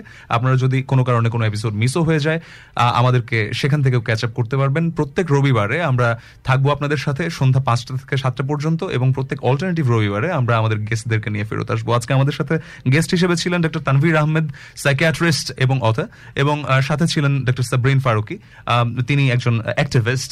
তিনি আমাদের রেফিউজি এবং মাইগ্রেন্ট মহিলাদেরকে নিয়ে দীর্ঘদিন যাবৎ কাজ করে আসছেন। এবং সবথেকে ভালো জিনিস যেটা ছিল, আশার আলো দেখিয়ে গেলেন সাবরিন আপু। যেহেতু দেয়ার ইজ হেল্প অ্যাভেলেবল, সাহায্য আছে, অবশ্যই এটা মনে করার কোনো কারণ নেই যে কোনো সাহায্য নেই কিংবা আপনি একা। এবং আমি বুঝি অস্ট্রেলিয়ায় যারাই আমরা ফার্স্ট জেনারেশন মাইগ্রেন্ট, যে একটা আইসোলেশন কাজ করে, তবুও এই যে সাহায্যগুলো আছে এগুলো অবশ্যই আপনারা অ্যাভেল করুন, এবং মানে একদম রাইট টাইমে যদি আপনি এটা করতে পারেন তাহলে অনেক বেশি জীবন আমরা বাঁচাতে পারবো, ড্যামেজ থেকে আমরা বেঁচে যেতে পারবো।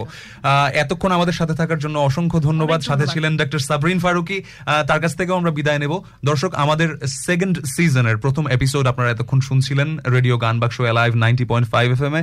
আমরা আরো 2 সপ্তাহ পরে, অর্থাৎ এই রবিবারের পরের রবিবারে আমরা আবার আপনাদের কাছে ফিরে আসবো। সাথে থাকবেন 16 জুন আমরা আবার আপনাদের কাছে ফিরে আসবো। সাথে থাকবেন আরো 2 জন অতিথি আমাদের, এবং তাদের সাথেও তাদের এক্সপেরিয়েন্স লেভেলের যে অংশটি আছে, যে এলাকাটি আছে, সেটা নিয়ে আমরা তাদের সাথে কথা বলবো। আপনারা আমাদেরকে জানিয়ে দিন যে আমাদের প্রোগ্রাম আপনাদের কেমন লাগছে।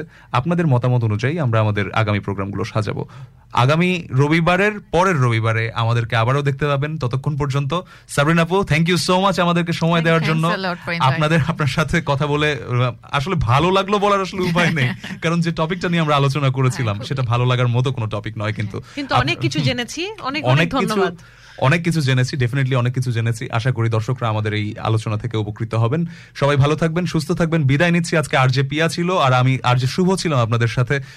গানবাক্স অ্যালাইভ 90.5 এর সাথে থাকুন। আমাদেরকে শুনতে পাচ্ছেন www.ganbaksho.com.au এই ঠিকানা থেকেও। আগামী রবিবারের পরের রবিবারে মনে রাখবেন আবার দেখা হচ্ছে। ততক্ষণ পর্যন্ত সবাই ভালো থাকুন, সুস্থ থাকুন, গানবাক্সের সাথেই থাকুন। Gaanbox alive 90.5 FM, connecting Bangladeshi Australians.